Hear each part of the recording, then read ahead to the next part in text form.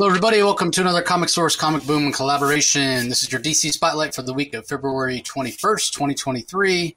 As we march along in this year of comics. And yeah, Rocky and I were just talking before we started recording. Pretty strong week from DC. A couple of fantastic books, a couple of fantastic moments. So overall, it was good.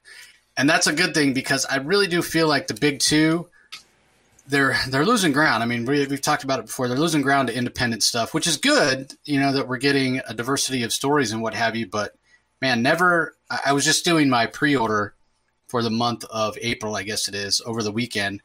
And never have the big two felt so homogenized, right? So directionless. Yeah. They're just like throwing up generic stories. We'll talk about it when we talk about Lazarus Planet a little bit. With all these events and the way they're structured now, man, the big two, if they don't, I don't know what they need. It's almost like they need a new person in charge to bring some fresh energy.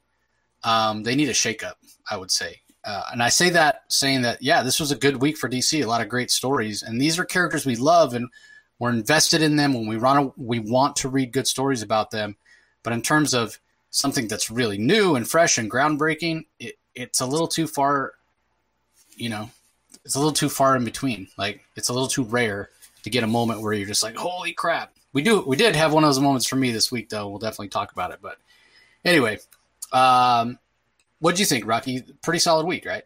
Well, generally speaking, it's a solid week because I was happy with World's Finest, Superman, Clayface, and Flash again, and GCPD, The Blue Wall. I really enjoyed that, and I even enjoyed Catwoman and Black Adam.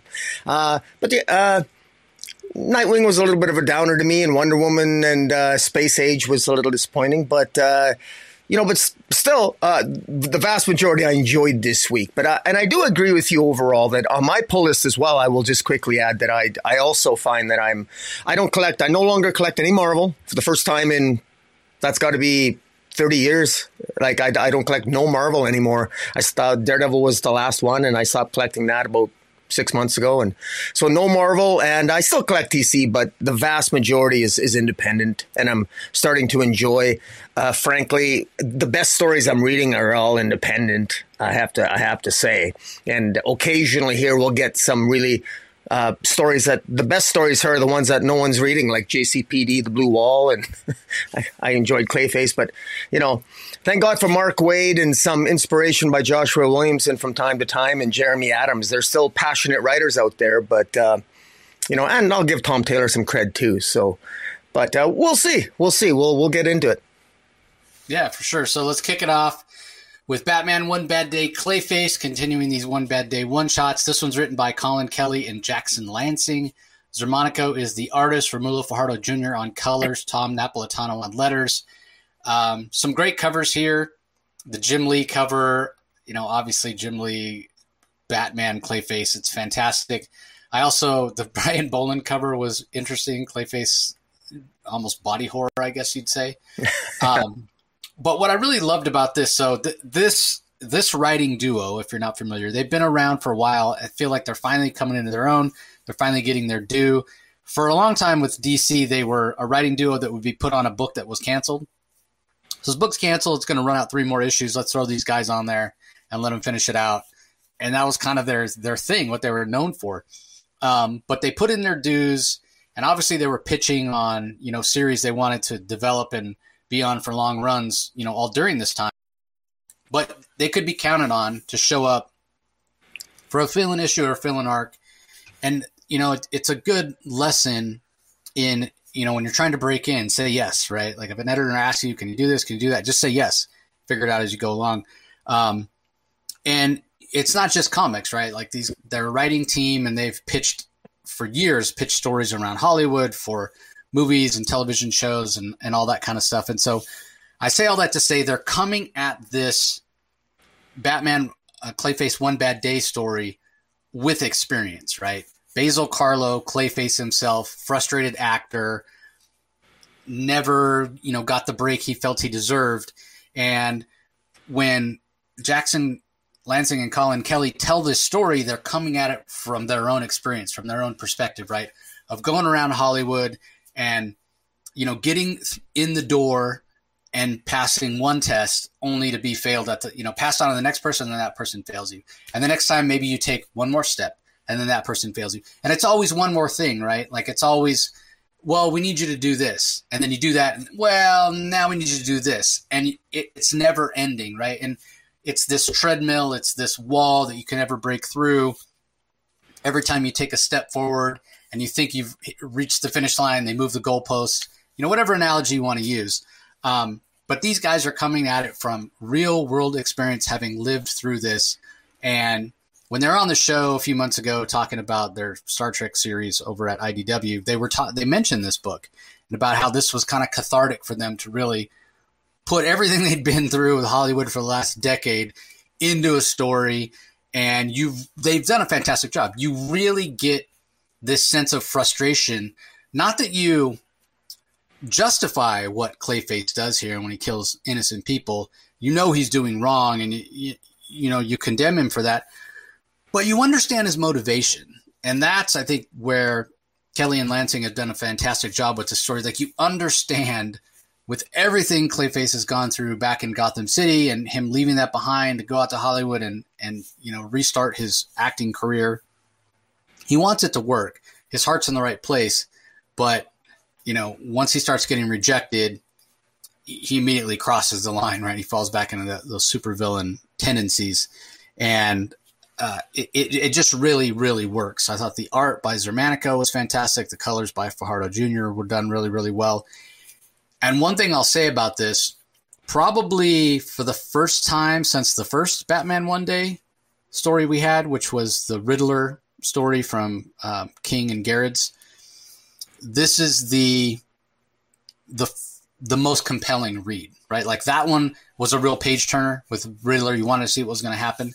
Not that the others in between have been bad, but this was the first time since that initial one with Riddler where, like, before I knew it was over. Like, the narrative, the momentum that the narrative, the structure, the story structure that the writers use, it really propels the story forward, and it's over before you know it. And you're like, wow, that was really, really good. So I really enjoyed it. For me, this is probably the second best one after the Riddler. So what were your thoughts?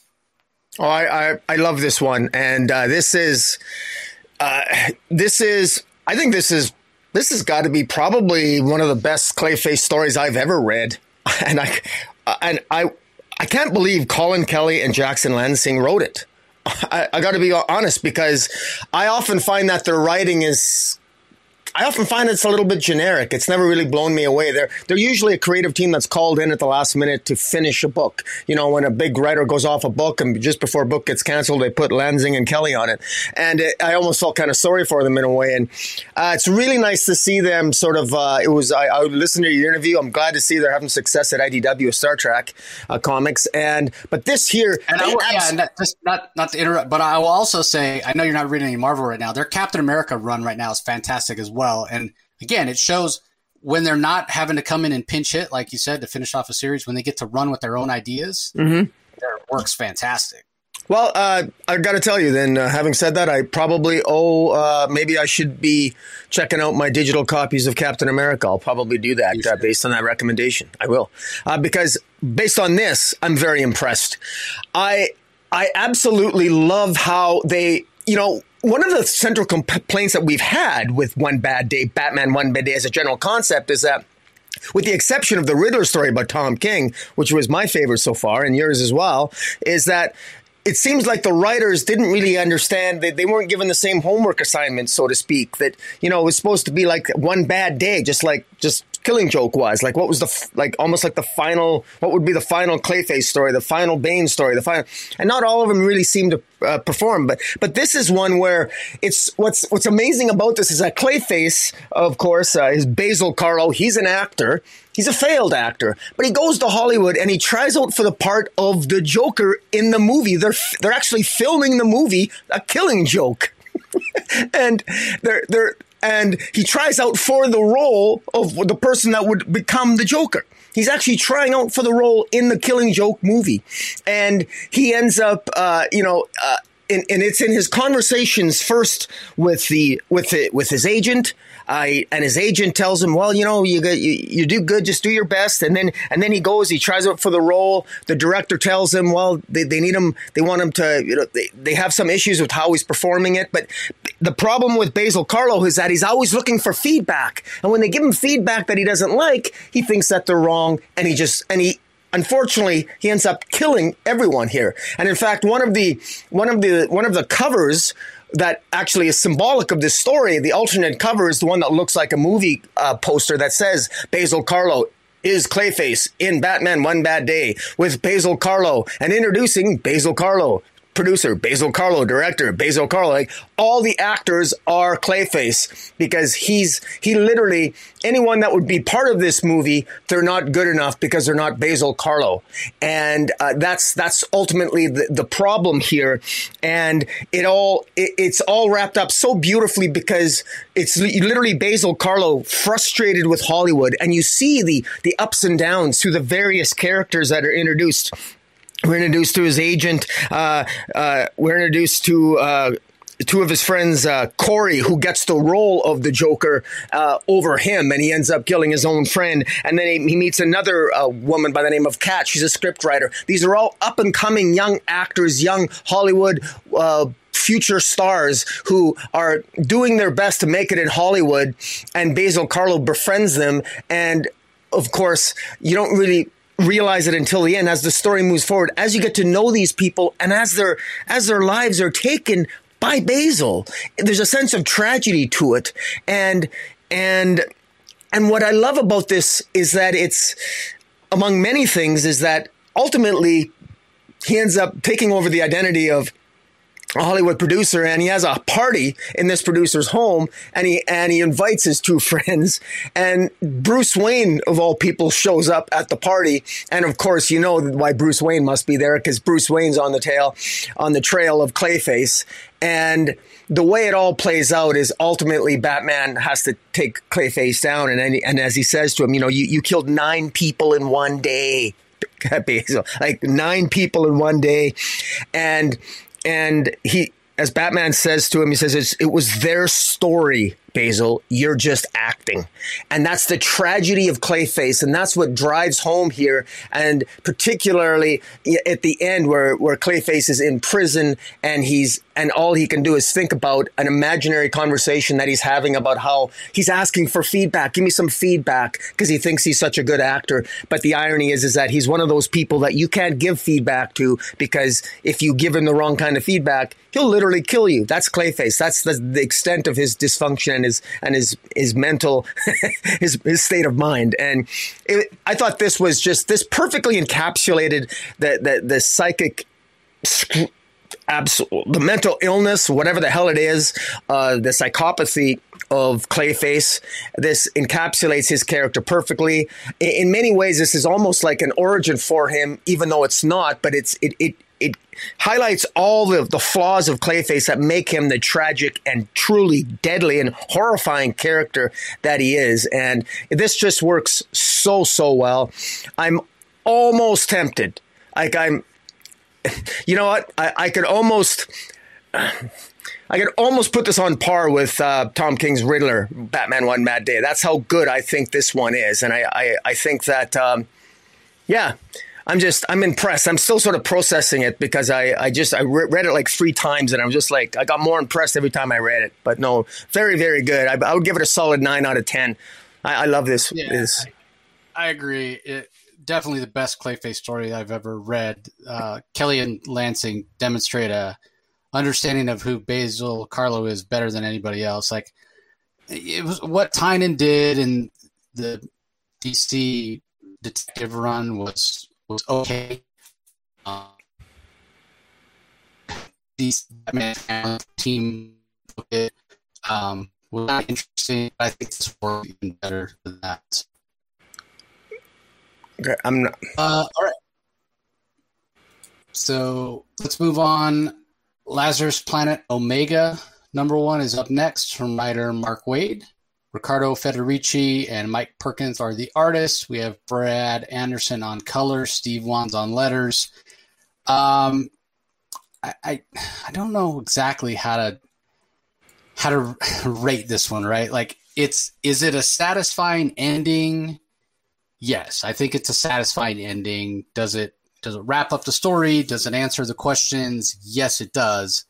The problems I have with this are more kind of systemic of the way DC is structuring their events now. They've done it maybe since Dark Knight's Death Metal started.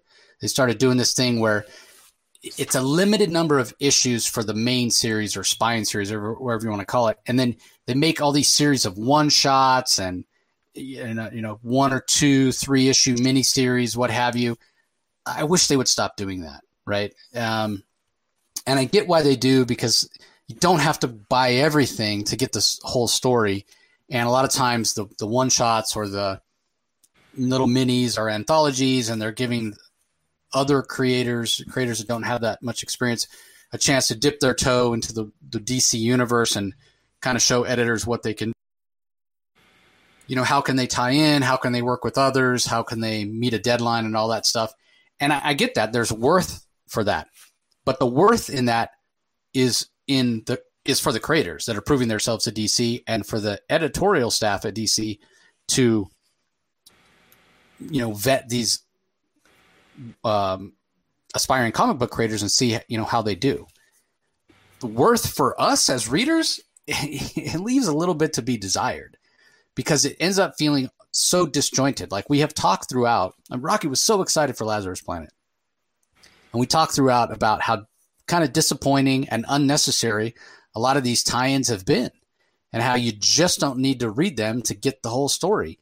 So here we have supposedly the end of the story, like the resolution, right? Except not really, because there's still some loose ends to be tied up in monkey prints and what have you. And there's still some of the other tie-in series that haven't had their last issues yet. So I question the timing of this coming now as opposed to coming later. But it ends up feeling like all you really need to read if you want to know what's going on with Lazarus Planet is Lazarus Planet Alpha and Lazarus Planet Omega. For the most part, I'd say 80 to 90% of the story. Yeah. Well, it ends in Batman and Robin #5 at the end of this. It says, right. So it's yeah. Yeah. So and then there's the Monkey Prince part, and it says, Monkey Prince #12 for that. So yeah. So again, you're getting 80 to 90% of the story in these 2 issues. But yet, if you want to have more context and a richer, fuller story, you do need to read some of the other stuff. It does bring in, that other 10%. But again, we're talking about, 20, 30 other issues of comics, probably closer to 20 than 30, that's bringing in the other 10%. So when you think about story value and, value for your comic dollar, that's not a great percentage, right? You're getting 80 to 90% of the story in Lazarus Planet Alpha and Omega. You're getting the other 10% of story in all the rest. So what I'm saying is, don't structure it this way. Make Lazarus Planet Omega a 6-issue series. Take the flavor and context and some of the great ideas that are in some of those other miniseries and one-shots and incorporate them into that 6-issue Lazarus Planet series overall, and give us 100% in 6 issues without having to tie in. If you want to cross over into, the main Superman title or the main Batman title or what have you, you can do that. This is the way events used to be. And, not to sound like, get off my lawn or whatever, but I'm having a hard time with the way these things are structured now, because it feels like we get a lot of fluff and a lot of unnecessary stories that are only tangentially related. Like, I think Rocky mentioned it last episode or the episode before, where literally we had a story. It might have been the Harley Quinn story, where literally the only tie-in was the sky was green, right? And there was green rain falling. Or maybe it was last week when we did the Huntress story, where she's battling through Arkham Tower. Because some green rain drops in on some unknown cell down in the basement. When we get to the end of the story, it's like and again, Crisis on Infinite Earths was the first big mega crossover where some of those tie-ins way back when, it was a panel or two where the sky was red, and that was the tie-in. They got the Crisis trade dress. So it's not a new problem necessarily, but it's gotten really bad lately, and I didn't especially care for the way that this has been structured. As far as the story itself, I mean, again, it's sort of a paint by numbers generic story with King Fireball and Monkey Prince and what have you. I will say, as much as I've been enjoying the Monkey Prince series itself, I kind of enjoyed Monkey Prince here in the hands of Mark Waid and with the Federici art, because he doesn't feel so much like the sort of wacky, crazy, juvenile type hero that we've gotten in his own series. He comes across as a little more sane, a little more serious, a little more mature as a hero in this. And it shows the potential that character has, which I really, really enjoyed. So I thought that was fantastic. I thought the art by Federici was fantastic. And then there is the backup story that's giving us some more of the history of King Fireball and Nezhan, what have you. And so that backup story is by a lot of the same creative team you have on the Monkey Prince series, with writer Jean Luen Yang, Sebastian Cheng on colors. It is Billy Tan doing the line work and Seda Temofonte on letters. But that helps add some context as well. So, yeah, as much as I don't care for the way things are structured, I do feel like the actual Lazarus Planet Alpha and actual Lazarus Planet Omega, where you get, like I said, 80 to 90% of the story, I actually enjoyed them more than I expected to. Because there's not that they're not good stories or it's not an interesting event. It was a little more straightforward than I expected it to be. Usually when it comes to Magic, the thing that I don't like about it, I've said this before, is how a writer can, write himself into a corner or, set things up a certain way where you think the heroes are going to lose and there's no way out of it. And then they just snap their fingers or have the perfect spell at the perfect time. And it doesn't feel earned, right? That's not the case here. And I give credit to Mark Waid, the writer, for making it feel like the win was earned. And even though the heroes won, basically, it wasn't a clean win, and there's going to be consequences to come. So, for me, the Mark Waid writing and getting that sense of stakes across, and the Federici art, which I know he doesn't do a lot of interior work because his stuff's so gorgeous and detailed, it probably takes him too long. But yeah, there were some scenes here that were just fantastic. I really especially love, there's a full page splash of Zatanna, like weaving these spells, and she's looking all beautiful and powerful and sexy. And Alan Scott's in the background holding his lantern. And man, I just love that page. So anyway, overall, I thought this was a decent book, better than average, and I will say the event was probably a bit above average for me, but I got to give DC an F on the structure of this event. Stop structuring events like this. It doesn't work. There's too much fluff. It's not working. You need to do it differently. I can't imagine it selling that well. Right? Who's going, I got to buy every Lazarus. So with only a bookend, right? Lazarus Planet Alpha and Omega, who is sucked in so much from Alpha that they go, I got to buy every Lazarus. You're not even giving people a chance to get invested in the story, because the main series is only 2 issues, 2 one-shots. I don't care for it at all. So anyway, I'll stop ranting and let you give us your thoughts. Well, from a storytelling point of view, if Lazarus Planet would have actually been a story that chronologically made sense, it would be okay. If it went, Lazarus Planet Alpha was a really good opening issue. I thought that was good. You didn't really need to know much about what had come before. It was adequately explained. And you could go from Lazarus Alpha right into this Lazarus Omega, and you basically get an ending or defeat of the Devil Nezha. And it at least it tells you can go to Batman and Robin 5 and then Monkey Prince 12. But still, it is a little bit disjointed. I agree that bloody hell, we shouldn't be led that astray and be led all over the place. These are inexcusable mistakes. I mean, they've had plenty of time to get their act together. They've had frankly, I think editorially, DC's had a very bad last few years. And this is just not a sign that things are getting any better. And frankly, if you went from Lazarus Alpha and you love the story in Lazarus Alpha, and then you jump to Dark Fate and then Assault on Krypton, and then you would discover, I mean, it started characters that you have no idea who they are. They're not connected at all to the story other than through Lazarus' reign. Not particularly well written. The art was phoned in a lot of them, in my opinion. This was not DC's best, and this is supposed to be an event. And this, frankly, now it's really good. Lazarus Alpha and Lazarus Omega. I enjoyed the story here. I really love I love the art. I mean, it's good. The story go from Alpha to Omega to Batman and Robin, which I've already read, and Monkey Prince. This does wrap up well. This is a decent story. But God, when you collect this as a trade, DC, please do not put any of the garbage of the Dark Fate and the Assault on Krypton in it. Just collect Alpha, Omega, Batman and Robin 5, and Monkey Prince 12. That's it. Don't put any of the other hogwash garbage in it. And it's garbage. Just let it die. Just let it go by the wayside. That's my opinion. But anyways, this story, I haven't even talked about the story yet. It's fun. It's basically Black Alice getting her act together.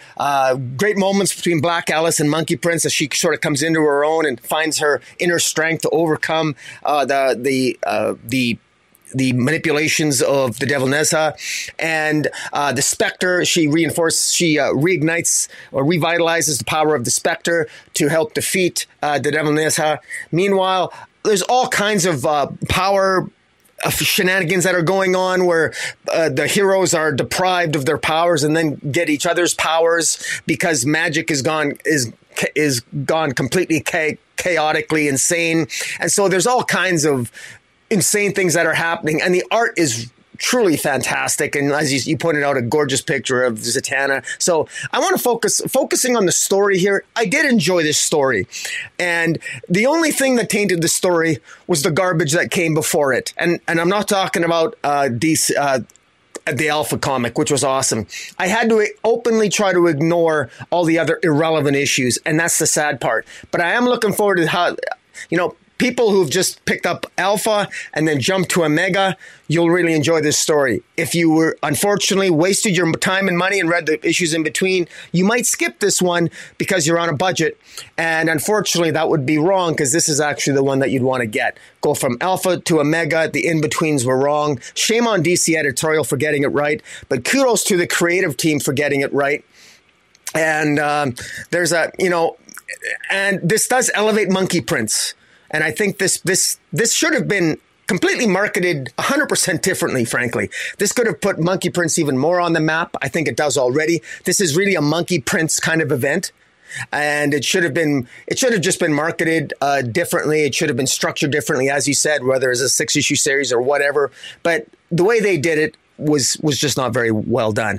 But story-wise, the story proper, the story that actually deals with it, I think is worth reading. And the story of Monkey Prince, I encourage people to go pick up and read the 12 issues of Monkey Prince, and certainly issues. This continues into Batman Robin number 5 and Monkey Prince number 12. And I think it's worth reading. Not the corollary, garbage, Dark Fate, Assault on Krypton nonsense, but Alpha, Omega, Batman and Robin 5, and Monkey Prince 12, and you'll be fine. Yeah, I agree. And it's too bad. I'm not discounting any of the hard work that anybody put in those other tie-ins, but it's just not necessary. It's just not necessary. I mean, the DC is putting out, and we've talked about this before, right? Like I used to complain, hey, do more anthologies, give other creators a chance. They're doing that, but it's almost like they're trying to make up for last time. The pendulum has swung too far the other way. There's too many anthologies now, so too many backups and what have you. So anyway, let's move on. Up next, we have Superman Space Age from writer Mark Russell. This is issue number 3. Mike Allred is the artist. Laura Allred is the colorist. Dave Sharp on letters. This is almost like you can compare it to what Marvel was doing when they had those, through the decades, the life story. They had Spider-Man life story, Fantastic Four life story. So the Superman Space Age supposedly happening in real time, covering decades. And from the beginning, Pariah has shown up and told Superman, yeah, your version of Earth is going to die. Nothing I can do to stop it. And he's referencing all the way back to the original Crisis on Infinite Earths with the Anti-Mon. So it's been an interesting take. Mark Russell giving us a little bit more of a realistic, what would supposedly be a realistic take on Superman and the Justice League with Mike Allred's art. Now, I'm not a fan of Allred's art. I love Mike Allred. He's such a nice guy. He's great with fans. He's very grateful, very humble, and he's got a great sense of storytelling. What I don't care for in his art is his line, where he uses a very, very heavy line. And for me, it just makes his images feel very, very static. Plus, he always draws the eyebrows and eyes like so heavy. Like everybody has these really thick eyebrows. And especially you can see it on a Pariah. Like he's got these giant black circles around his eyes. And it's off-putting to me. So while I think the visual storytelling is great, the actual line work for me just doesn't work. But Mark Russell's typical tongue-in-cheek sense of humor and sense of satire is here, and that works really, really well. And the Superman that Russell and Allred give us here is he's much closer to the Superman from like All-Star Superman, Grant Morrison, than like the traditional Superman you'd have in the regular DC books. And I do appreciate that.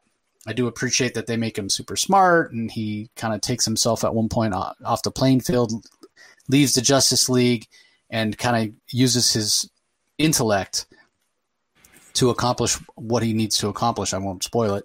But I like that. I think that's really, really interesting. When he's off the stage, so to speak, it gives Batman a chance to step up, and I actually don't care for the visual look of Batman. It's a very distinctive look from Mike Allred. I just don't care for it. But it gives Batman a chance to sort of step up and almost be the star of the book for a little while. But I felt like what I think is supposed to be a very emotional scene with kind of the origin of this version of the Joker and a final confrontation with Bruce Wayne and Batman and the Joker. I think it's supposed to come across as very tragic and poignant, and it just felt so overwrought and overworked for me rather than like spontaneous or interesting. And I just did not care for that portion of the story at all.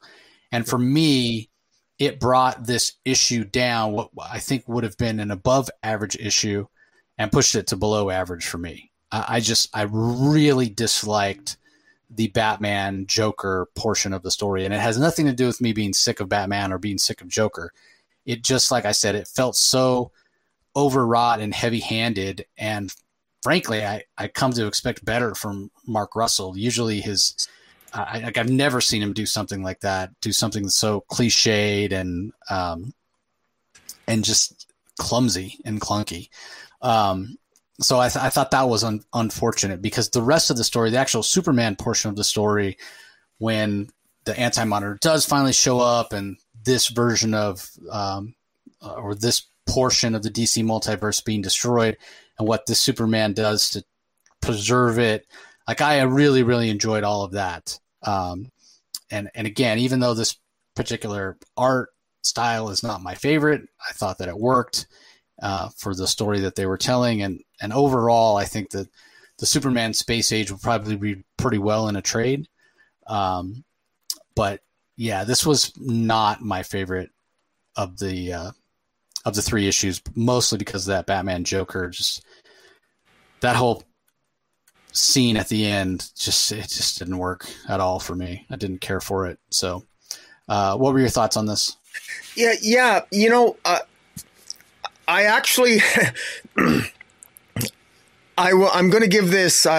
Before you started talking, it was funny because I was giving this a generally a positive review, in that I felt that at the end, the message of who Superman was did shine through at the end for me, the last half of this book. But I had to get back into it in the last probably half or third of it, because the Batman portion did take me out. It was not necessary.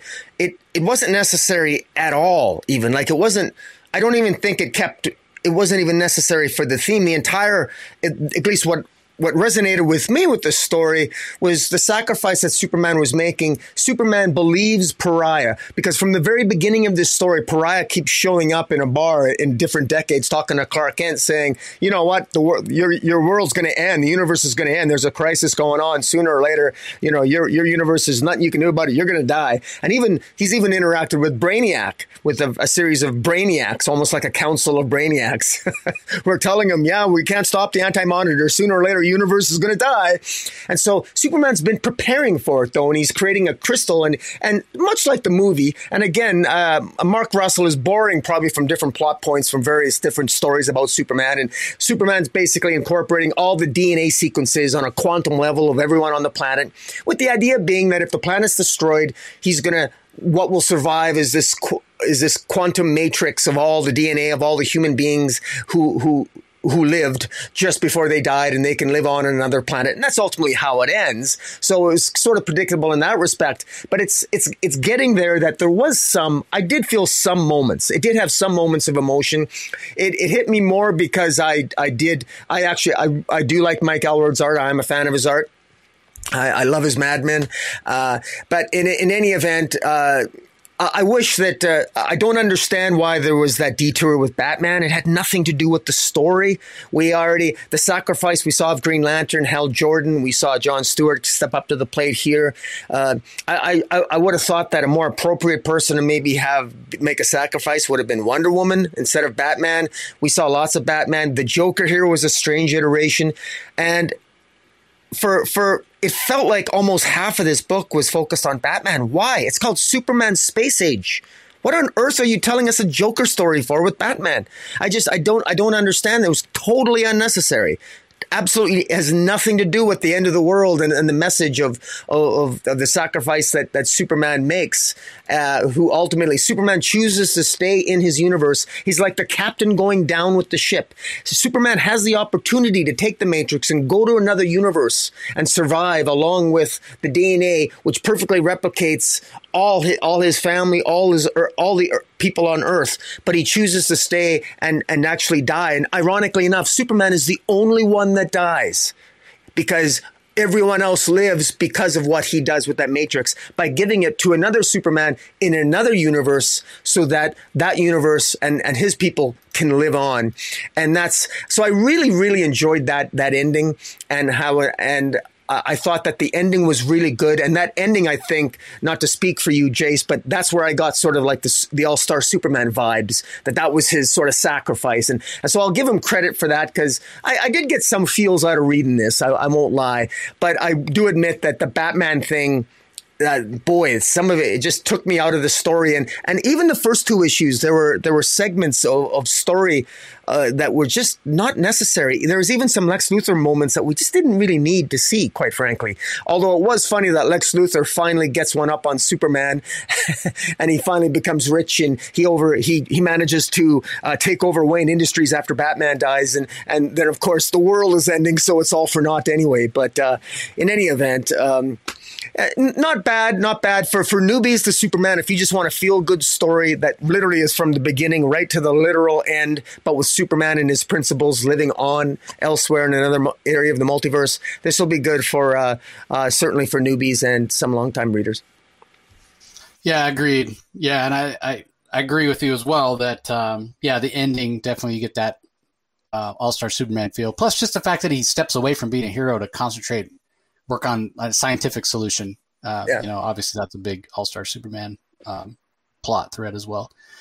Okay, up next we have Black Adam number 8 from writer Christopher Priest. Eddie Barrows and Eber Ferreira do art on pages 1 through 7.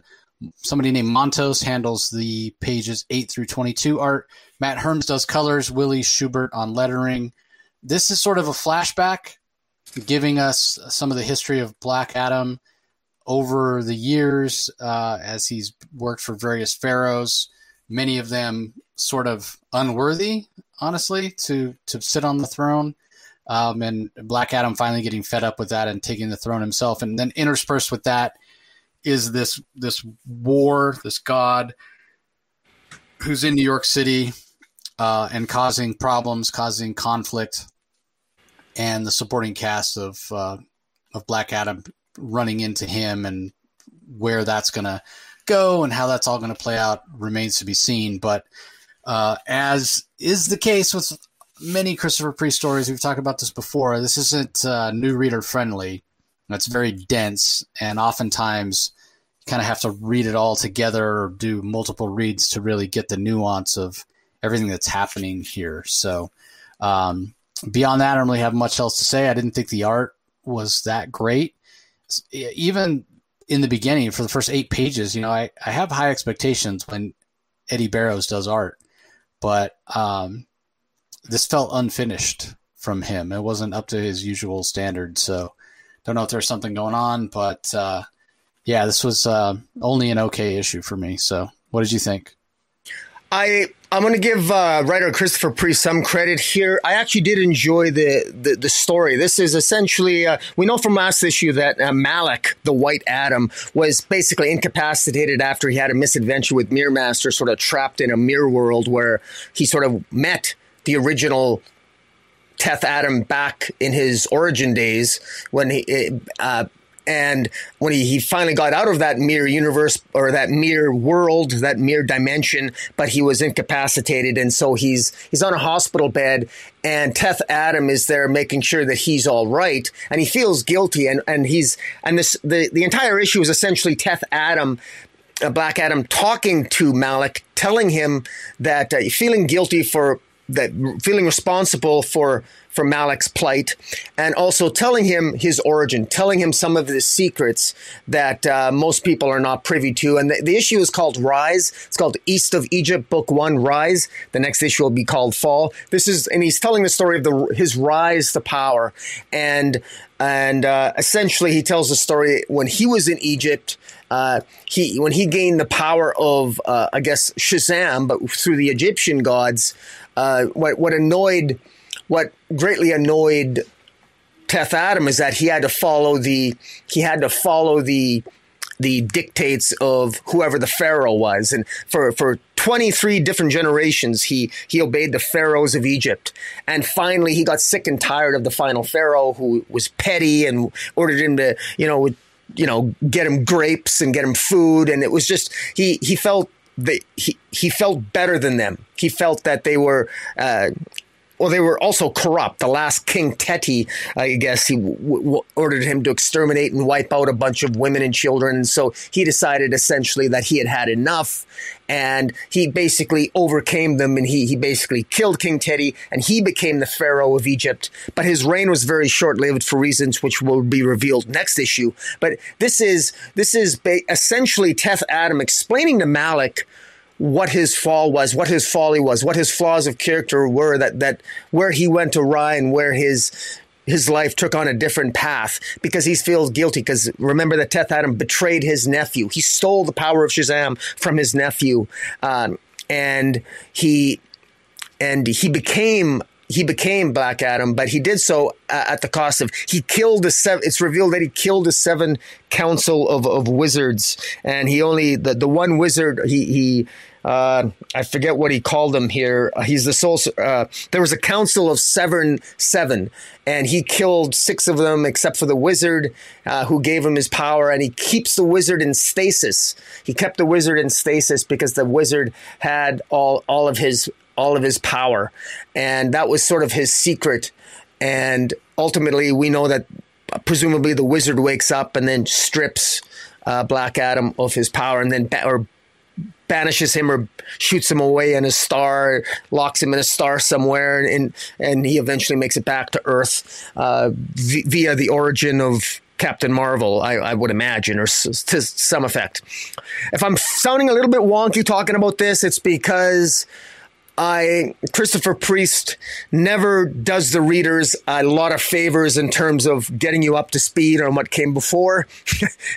If I didn't have so many comics to read, I would probably have the previous issues where I could reread before I read this one.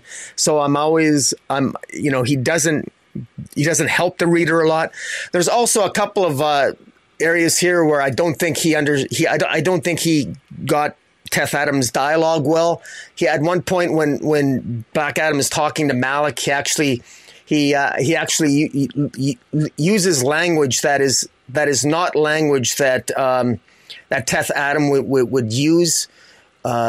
He says at one point. He calls. What a jerk that guy was. And the stupid people followed him, blithely worshipped him. Teti enslaved and tortured thousands. It just, I have a hard time seeing Teth Adam using the word jerk. And by Teth Adam, I see him talking arrogantly. I see him talking I don't see him talking using teenage vernacular like he does here when he's talking to Malik. It just never worked for me in different parts of the dialogue. It just didn't work. Plus, he's Egyptian, or he's something.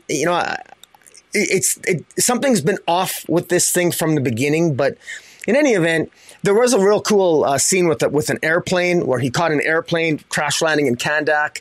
That looked really cool. That at the beginning, I thought the art by Eddie Burrows and Eber Ferreira was pretty damn good with that plane almost crashing and he lifts it into the air. I thought it was very well done. It'll probably look even better in the physical copy of the comic book on a double page spread as he lifts the tire of the airplane into the air, pushing the plane and avoiding it from hitting the ground.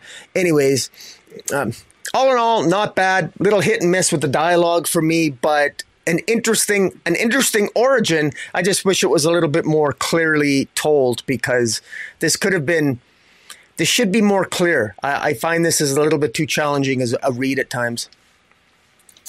Yeah, you could say that about just about any Christopher Priest book recently. Yeah, like he said, he doesn't do the readers any favor. You kind of have to work. There's worth in working to get what he's getting at. But yeah, it's not really his stories aren't really books you can sit down and relax, kind of veg out and read.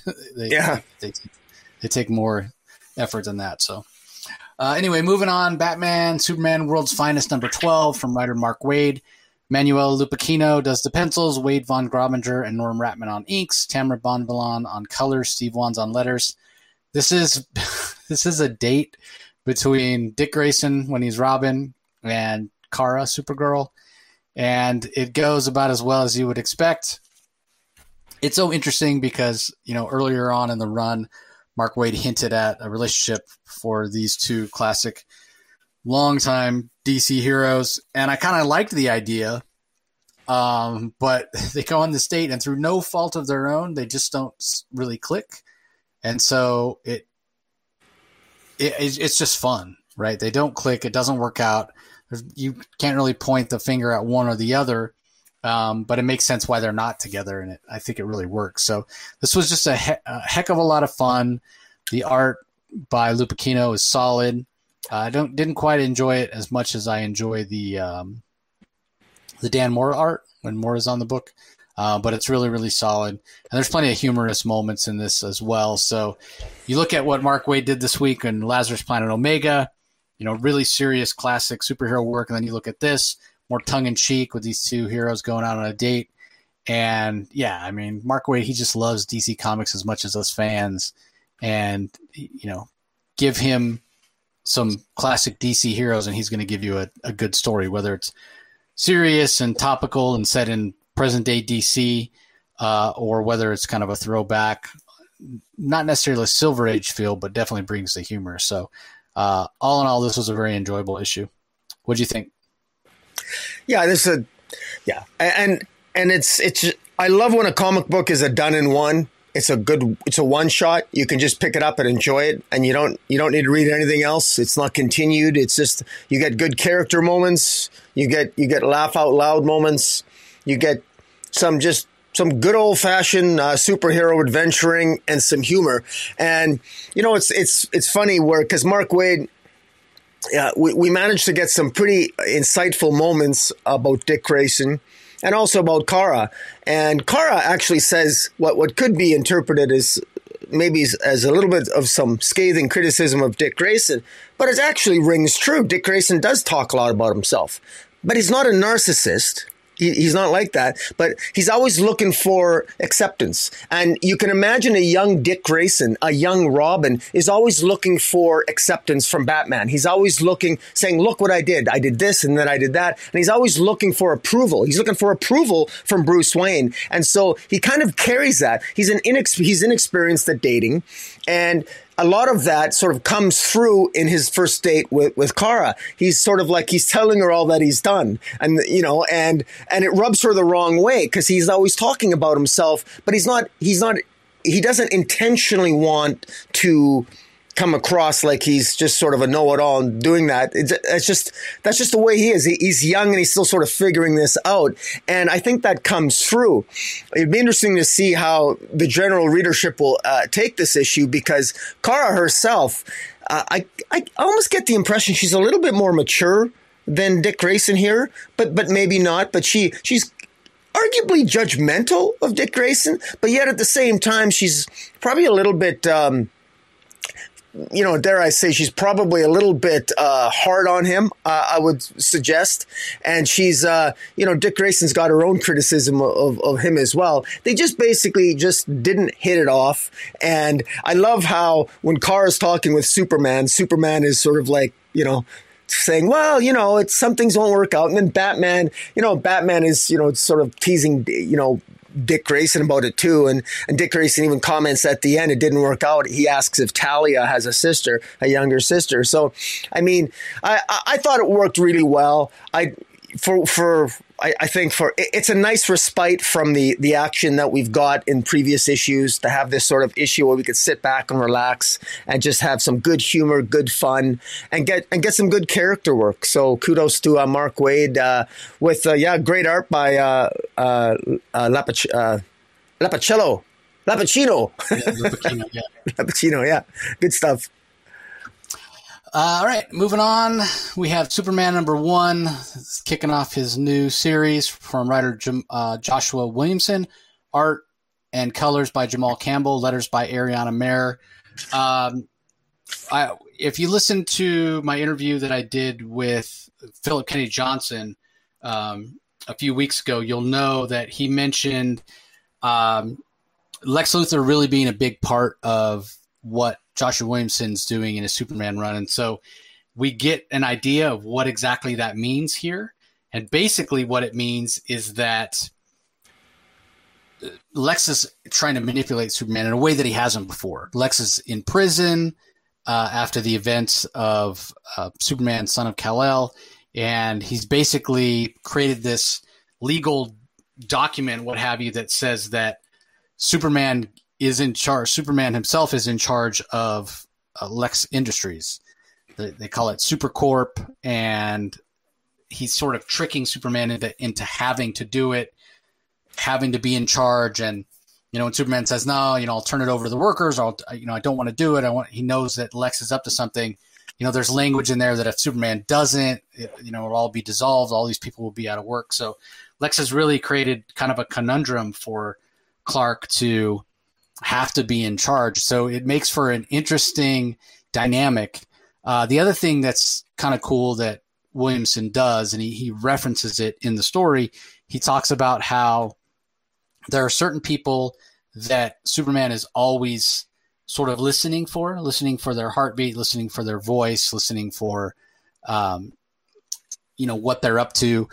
And he names them specifically: John, his son, obviously, his wife Lois, and the other one is Lex. And so as Superman is out there fighting these various threats, he fights Livewire in this issue, he fights Parasite, he's going up against these villains while Lex is, and we don't know how Lex knows that he's fighting these villains, but Lex is basically talking in his ear saying, well, you should do this, or you should do that.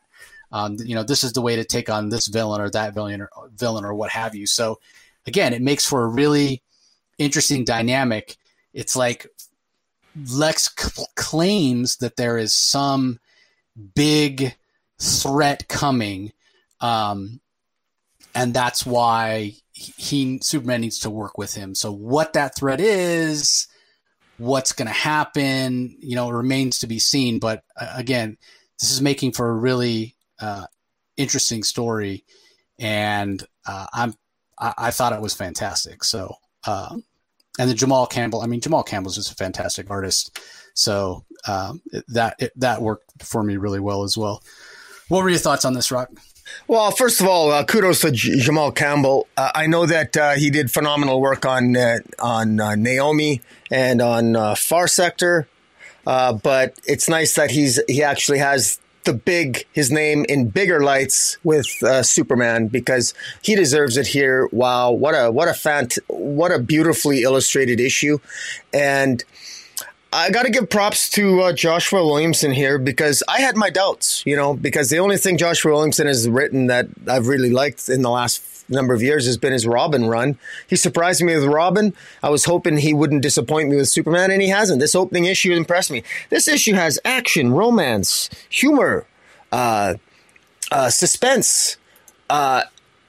It's kind of got it all. I'm actually impressed. Starts off with a battle against Livewire. Superman is actually listening, and as you said, he listens for certain people who. And Lex Luthor is one of them, and ironically he's battling Livewire while he's listening to what Lex Luthor is saying. And Lex Luthor, for whatever reason, knows he's fighting Livewire.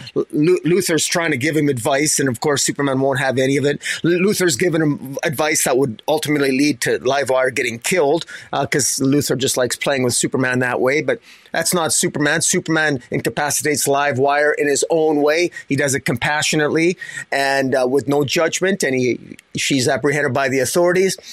We then switch to the Daily Planet. Lois Lane is filling in for Perry White. Perry White's recovering from his stroke that he got when the secret identity fiasco happened, and so Lois Lane's filling in for the Planet as temporary editor-in-chief. Meanwhile, Clark Kent, talks to his wife, talks to Lois, and says, he talks about Lex Luthor. He talks about Lex Luthor being the only guy that he feels that he's failed, and that Lex Luthor is almost like the villain that he's the only villain that he feels that he's ever really given up on, and he feels maybe guilty for it. Maybe he shouldn't give up on Lex, but yet Lex is a conundrum to him. So he's always trying to get it to figure out Lex Luthor, and that's probably one of the reasons why he's always listening in on what Luthor is doing and keeping an eye on him. And Luthor has his go-to. Like you said, we got the super corporation or the what do you call it? What did he call it? Super Corp, yeah. Yeah, Super Corporation, Super Corps. Mercy Graves being sort of like advising Superman that Lex Luthor apparently has all these lawyers, and Superman is now the lead executive directing officer of Super Corps, and he's the one that can tell Super Corps what to do. Superman doesn't want the job. He's got other things to do, but Lex Luthor has handed him the reins, and apparently this is really kind of hard to believe, but we'll go with it because it's an important part of the story that apparently Lex Luthor employs so many people in Metropolis that if Superman doesn't lead the Super Corps, a bunch of millions of Metropolis citizens will lose their jobs. So in a sense, it's almost like Superman is blackmailed into becoming the CEO of Super Corps. So that's very hard to believe. I mean, Lex Luthor was broke until about a year ago when he blackmailed Blockbuster and a few other supervillains to give him $1 billion. So he's not that rich. But in any event, he is Lex Luthor. And, he ends up battling then the Parasite, and there are some forces here. Somebody's controlling the Parasite that is after Lex Luthor, and as you said, Lex Luthor needs Superman to help battle a greater threat that also wants to take out Lex Luthor. That seems to be the implication here. So that's interesting. I think one of the funnier moments is when, a quick note, where Lex Luthor, the computer artificial intelligence, the AI that runs Supercorp, is actually it's a hologram of Lex Luthor, and it's quite hilarious. And Mercy says that Mr. Luthor thought it would knew part of your training to become Superman was a hologram of your birth father, Jor-El. He thought a hologram of himself might be comforting to you. So, of course, it only pisses Superman off. But anyways, I thought there were some funny moments here. And again, it was magnified and exemplified by Jamal Campbell's amazing art. And it was just, it was very well done, and I'm in for the long haul here. There's teases as to a potential future villain that looks to be maybe Brainiac at the end of it.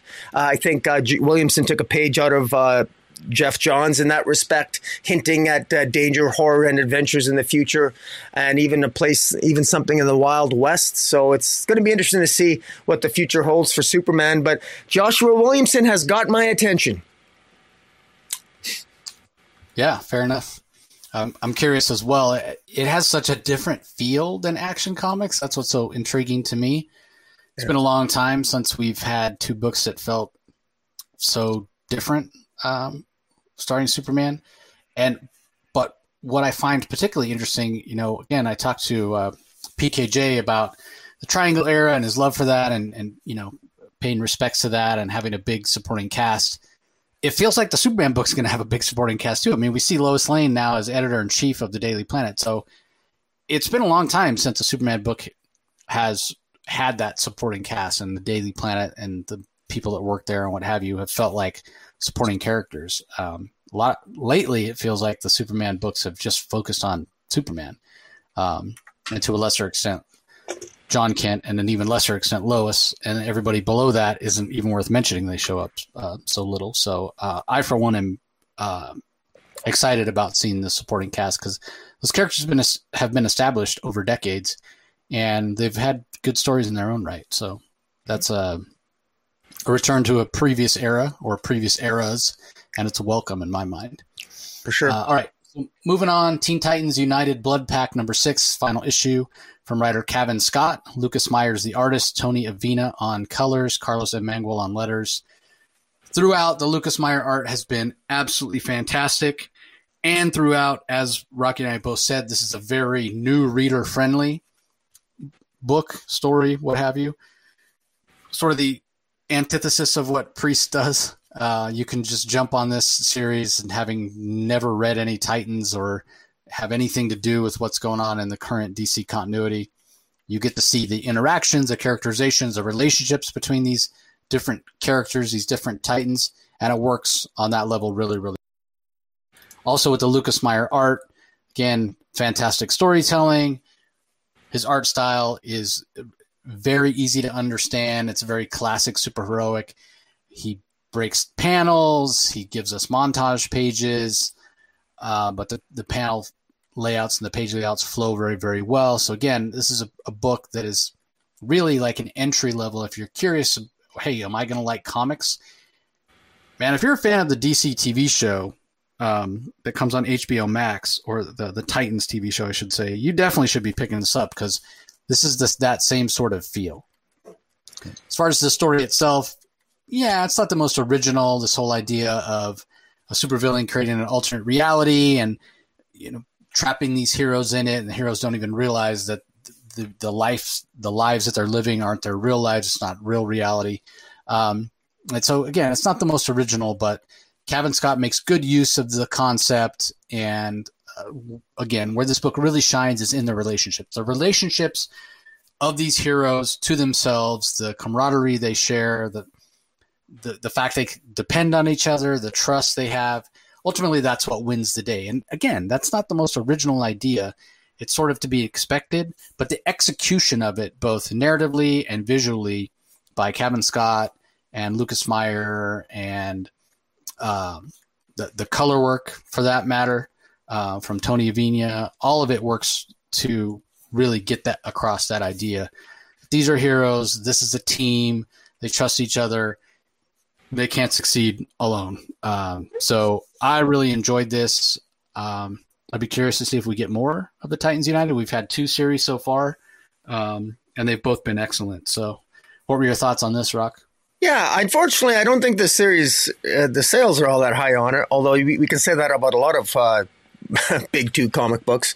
But this is exactly what I've enjoyed this. This is a lot of fun. And this final issue has, it is maybe a little predictable, but at the same time, it makes me feel like I'm reading classic Teen Titans, even though the membership is a little bit wonky, but I like it. And this in this issue, Beast Boy sort of betrays the team by luring them into Red Raven, who's been possessed by Trigon in this other sort of alternate Earth. Ultimately, her true self, her true soul self, wins the day, and they end up overcoming the mental manipulation of the Brother Blood, and the villains who became the heroes of this universe. Ultimately, their mind manipulation is ended as well, and at the end of the day, it's all wrapped up in a tiny little bow. With my favorite character is Jinx. Jinx. I wish that I just liked the way she was characterized here. She was actually came across as fairly heroic, despite being often, of course, the villain. And I just thought I like how Kevin Scott he thought outside the box here, and he had a lot of fun with these characters, and he can do basically whatever he wanted with them because he was. He did that right when this first came out, this Titans United. This was not really in the mainstream DC universe. It still isn't. And to even add more fun to it, it wasn't in continuity anyway, and so he put him on yet another Earth and had all kinds of wonky fun with this. This has been a fun series, and I'd recommend that people pick it up. The art, I just love the art. I have to say, I've been buying I don't often buy alternate covers. But I've been enjoying both cover A and the cover B. I really like the cover Bs as well on this. So I would. This is a recommended for people looking for a good Teen Titans story, but they don't want to get tied down in the continuity because until Tom Taylor starts the Titans series, if you like classic Teen Titans and you want something that maybe took place after that with the same sensibilities and the same sense of fun, pick up Titans United and Titans United Blood Pact. Yeah, agreed, 100%. Okay, up next we have Flash 793 is from writer Jeremy Adams, pencils by Roger Cruz, inks by Wellington Diaz, colors by Luis Guerrero, letters by Rob Lee. 1 Minute War Part 4, Thunder in Your Heart. Feels like a bit of a setup issue, although we do get Wally in the Flashmobile as the Flash family starts to understand what they're up against when they're fighting the Fraction. A lot of that information comes to them from the person that Ace and Impulse rescued from the ship, the one that was being used as basically a power source. He's the one that provides a lot of information to the rest of the Flash family about who the Fraction is and how they do things. And so the Flash family, they hatch a plan they think will be able to stop the Fraction from being able to access the Speed Force and give the Flash family a big advantage. Things don't exactly go the way that they expect, which then leads to kind of a cliffhanger ending where the Flash family is not exactly in a good spot. So how they may or may not get out of this, I guess we'll have to wait and see for next issue, but the stakes continue to be raised, and it's clear that the Fraction are even more formidable than the Flash family may have given them credit for. So the Roger Cruz art, it's okay. I feel like the art here isn't as strong as the art we got from him in the Robin series. Not sure if it's just because of the schedule. This book is coming out bi-weekly, so every 2 weeks as opposed to once a month, because there's not as much detail. It's just doesn't look as finished or as polished. Storytelling's still really strong. I like the way he blocks out his panels. He moves the camera angle around a lot, so I appreciate that. But yeah, the detail in the art is just not quite there. So what are your thoughts on this? My thought on this is that wouldn't it have been a better idea with instead of Lazarus Planet, we had the Flash 1 Minute War, and that it was the fallout of the Flash 1 Minute War and the fact that the Speed Force is catching the Earth and speeding the Earth up, and that is what leads to various humans exhibiting different kinds of metahuman powers instead of Lazarus Reign. Imagine this as in the event, because this is really the event that people are talking about, Flash 1 Minute War, and yet, unfortunately, it's not really it's being talked about, but it doesn't really feel like it's been given the gravitas and the marketing as some of the other stuff. And yet, frankly, I'm far more interested in without exception, all of the characters that I've been introduced to in 1 Minute War. I've got more questions about, even from Avery to this new commander of the Empress, of the leader of the faction. I'm actually curious about these as characters and about as villains moving forward than I am for some of the characters in Lazarus Planet. And that's just because, and that's just comes down to basically the writing here. Now, to be fair, I think the writing here, I think that Jeremy Adams is sort of, dare I use the phrase, speeding up the narrative. I feel like this is happening fairly quickly. And I wish we'd have a little bit more. I wish maybe we could slow down. I can't believe I'm saying this, but I'd like to stay in this plot point for a while to have a little bit more development in terms of all the various characters that make up the faction. But look, I'll take what I can get here because I know Jeremy Adams is off to writing Green Lantern and he's going to probably be off Flash here. But I will say this. One of the things I talked about earlier, and it was a nitpick of mine, is that I wish I would have gotten a sense as to visually, from an artistic perspective, how everything is being sped up here. And there's a hint of it here on the very first page where Superman is saying the word "what," and he's talking really slow because he's actually moving slow. So this is the first visual indication that everyone else, that they're actually moving super fast, but Superman himself is really, really slow. And even that doesn't come across very well. So I think visually, I think this whole concept could have been rethought from a visual perspective. And again, I don't know how it could have been rethought from a visual perspective, but it just should look differently than it does. And in any event, so all the heroes are basically sort of like the equivalent of being frozen, but they're not really frozen. They're moving really, really slow compared to everyone else. And the whole issue focuses on Jeremy Adams' strong points as a writer is that he's really good at character moments, and all of these character interactions between with Irie and Jesse Quick, and there's a great moment between Linda and this new character who's the organic conduit from another universe who can connect through the Speed Force. He was sort of like the human battery that Impulse and Wallace West found last issue. And the great moment between Barry and Wally, where Barry sort of breaks down and shows his insecurities, about it, his fear of losing Iris. After all, he was about to propose to her when she proposed to him. He was just starting to get his life on track when the faction attacked. And so the emotional stakes are really raised in this issue, which is really good. This is sort of like those emotional high points of a movie before the third act kicks in and all the action happens. That's what this issue is, and I think it works pretty well.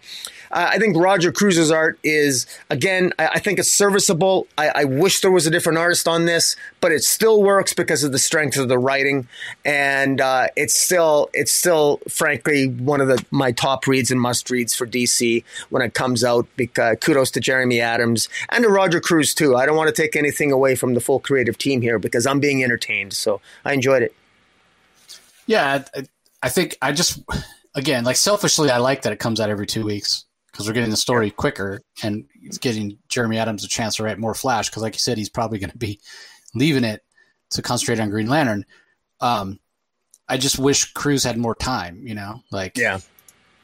Because his work on the Robin series was fantastic. So, all right, moving on, we have, DCeased War of the Undead Gods, number 6, from writer Tom Taylor. Pencils are by Trevor Hairsine, inks by Andy Lanning, colors by Rain Barreto, letters by Seda Timofonte.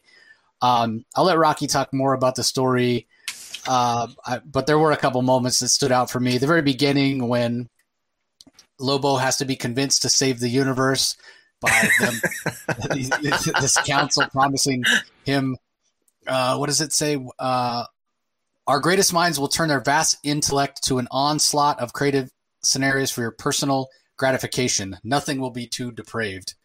And Lobo, reluctantly, fine, okay. That's what he wants, right? Like, he's Lobo. So, again, it's Tom Taylor showing that he has such an incredible grasp for the core of these characters. So even in the midst of this horrific story that he's telling, we get moments like that with Lobo that are humorous. And then the other moment that stood out for me, I mentioned it earlier at the top, Alfred, who's been through so much in this entire DCeased storyline universe, whatever you want to call it, from Tom Taylor. He sort of has a very close personal relationship with Leslie Tompkins in this universe, like a personal and intimate one. And so when she's infected, it's kind of like the straw that broke the camel's back. And he screams out in rage, thinking about having lost his beloved Thomas and Martha Wayne way back when, and having to raise their son, the scream he never uttered then. And then to go back to more recent history in this universe where he had to kill Dick Grayson and Tim Drake and Bruce Wayne himself because they were infected with the anti-life equation. And he's, in that moment when he screams out with rage, the Spectre, having been killed earlier in the issue in his battle with Mixiospitalik, where Mixiospitalik reached into the Spectre and removed the host, what's his name? Jim Corrigan. Jim Corrigan. I want to say Gordon. No, it's like Gordon. Yeah. Jim Corrigan. And basically, the Spectre dissipated, no longer had a human host. Well, in this moment of this rage, this scream, this, cry out for vengeance about the injustice, no pun intended, referencing another Tom Taylor, the first series Tom Taylor did at DC that really put his name on the map. In that moment, in that rage, Alfred Pennyworth becomes the Spectre. Is there any better? Like, I want this in the regular granted, if anybody were to do that now, I would hope that they would go to Tom, first of all, and say, hey, I'm inspired by what you did. It would feel a little derivative. But man, if we're going to bring Alfred Pennyworth back in the main DC universe, what better way? That's how they brought Hal Jordan back from the dead, right? But I just love this idea. I love the idea of Alfred Pennyworth as the Spectre. And obviously it works better here because what he's lost in this particular universe, in the DCeased universe, is so much more than what Alfred Pennyworth. I mean, in a way, in the main DC universe, he's lost his own life, and the argument could be made that's more than this. At least this Alfred Pennyworth was still alive, but you get what I'm saying. But I just thought that was so inspired, so fantastic. I talked several comics that we've covered on this episode about how you kind of could see what's coming. Not that they were any less enjoyable for that, like Titans United, but I did not see this coming. And it was such a fantastic moment. I didn't see it coming until when he starts screaming, and he's the one that's been narrating, Alfred Pennyworth, that is. He's the one that's been narrating the entire issue. Something is coming. And then, it was at that moment when he started screaming, and I realized his text boxes were this greenish yellow throughout. And it was at that moment I was like, oh my God, he's going to become the Spectre. And yeah, sure enough, he does. So I just thought it was fantastic. What an inspired job by Tom Taylor. On the Trevor Hairsine art, like I've said throughout these DCeased books, Hairsine, his style of art, like the grittiness, the fineness of the lines, the detail, it so perfectly suits this tone of the universe and the storyline that Tom Taylor's going for. And the other thing it does is it lends itself, his fine line really lends itself to the look and feel of the way characters who are infected with the anti-life equation should look, right? Like they're not clean. They're a little gritty. They're a little, there's a fineness to the line. It's hard to describe exactly, but Hairsign's artwork is perfectly suited. Like this is just this entire DCeased property. He was the perfect artist. I can't imagine any other artist on this. It just wouldn't work as well. So, I thought this was just great. Like Alfred Pennyworth becoming the Spectre. That's definitely on my list for best moments for 2023 already. So what did you think about it? Well, Lobo's a lucky bastard. You know, if Lobo is successful in helping the heroes defeat the anti-life zombies that are destroying the universe, he gets 100 years of hedonism. And leave it to Lobo to have something to complain about 100 years of hedonism. He still figures, well, when I get bored. And they say, well, we promise we won't make it boring. Well, we'll give you a hedonistic life for 100 years, and we promise we'll be creative as possible. So that tipped the scales in Lobo. Lobo is going to help the heroes defeat the Undead Gods. And there's a great scene here. You talked about Alfred already, and right at the beginning, as I often do, and I think those of us who've read comics a long time, we get accustomed to when we see a narration, when we see a box of dialogue, we wonder who the narrator is. And I was wondering from the beginning here, because one of the things that happens at the beginning, it shows Superman talking to Kyle Rayner. They just witnessed the complete destruction of Jon Stewart's home planet, and Kilowog was killed in Jon Stewart, and it was horrifying. And Superman is actually Kilowog's home planet. You said Jon Stewart's home planet. Pardon me, Kilowog's home planet. And, Superman is looking at the Yellow Lantern dark side. And there's something where he goes, Clark put his anger aside in a way that I later could not. He did not lash out at what was right in front of him. And I thought, well, who's going to lash out later on? And it so perfectly ties in to that final page where, of course, it's Alfred saying this, that Superman did not give in to anger, but Alfred does at the end, and by doing so attracts the spirit of wrath to become the Spectre. So there's a really nice tie in there and a reward at the beginning of the issue that ties in nicely with the end. Works fantastic. And then in between there, you get this amazing fight that, leave it to Superman. I mean, who in the hell is going to get in the middle in between a fight between the Spectre and an undead Mixyazpatelek? And of course, it's Superman who helps defeat Mixyazpatelek, and ultimately the spirit of the wrath. The spirit of wrath ultimately ends up in Alfred. The new gods return. The new gods. The mother box is infected by the undead virus as well, the anti-life virus. And so because the mother box is infected, so are all the new gods. There's a battle between the new gods and the heroes, and that's epic as well. And all the other heroes we see from previous issues are infected.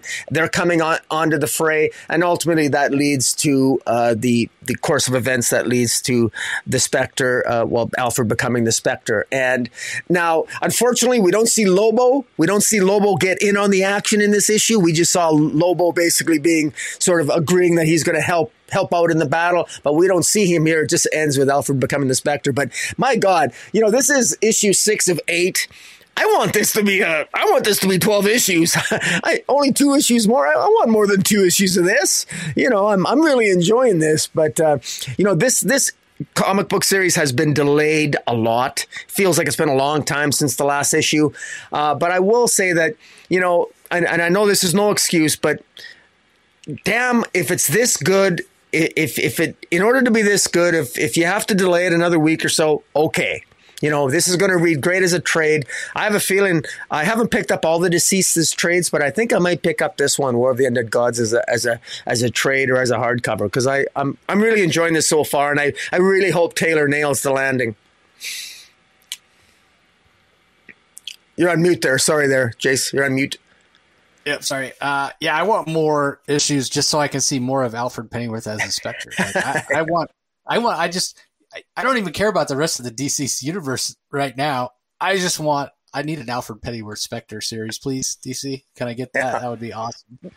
So good. I mean, we did recently, in the Batman Urban Legends, we had that 3-part story where Alfred was playing detective, which was really fun. So that would be so great to see him kind of do some detective work in his, in his human guise, and when necessary, Spectre out. Yeah, so good. All right, up next we have GCPD, The Blue Wall, number 5. This is from writer John Ridley. It's drawn by Stefano Raffali, colored by Brad Anderson, lettered by Josh Reed. Wow, this might be the best issue of this series so far. It's been a very political issue series and a very topical series talking about police corruption and what have you. That's part of what makes it work so well, because everything that's happening in the series, you sort of understand and can believe it. And this police officer, Daniel Ortega, who seemingly out of the blue killed Montoya's brother and her brother's fiance last issue.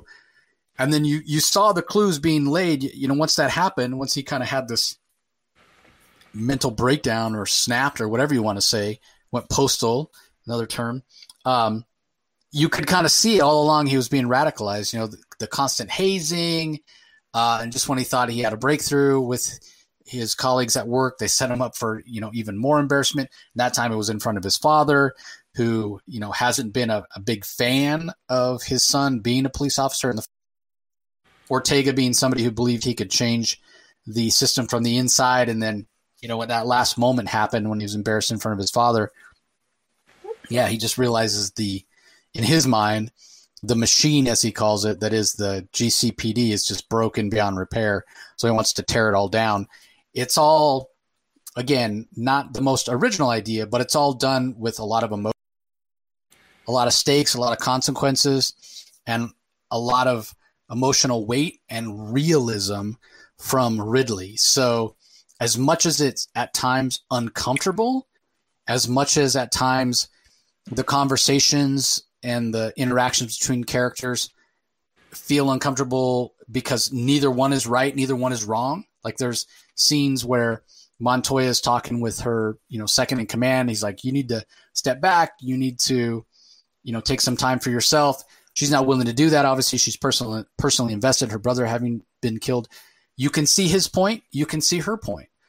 When they're talking about this Daniel Ortega and whether or not they should have seen it coming, whether they did enough, if he was being hazed, why didn't he say something? Well, he did. He told any number of people. And she's like, yeah, and I told him he needed to toughen up. Like, again, you can see both sides. Like, at what point, that just because somebody got hazed doesn't justify murder, So, again, there are no right answers. This isn't a black and white book. This isn't a book about, traditional superheroes in, hey, Superman's fighting Lex Luthor, Superman good, Lex Luthor bad. This is, much more real, much more nuanced, much more in the gray area of like police brutality and systemic issues of not just racism in police departments or law enforcement, but just systemic racism as it exists in Western civilization. There aren't any answers. If there were easy answers for this stuff, somebody would come along and solve it, right? But they're hard conversations and they're uncomfortable conversations, but they're conversations we need to have. And stories like this and fiction like this engenders starting those conversations and hopefully makes people think about how they're contributing, how they're a part of the system. And again, I'm not blaming anybody. I'm not pointing a finger at anybody.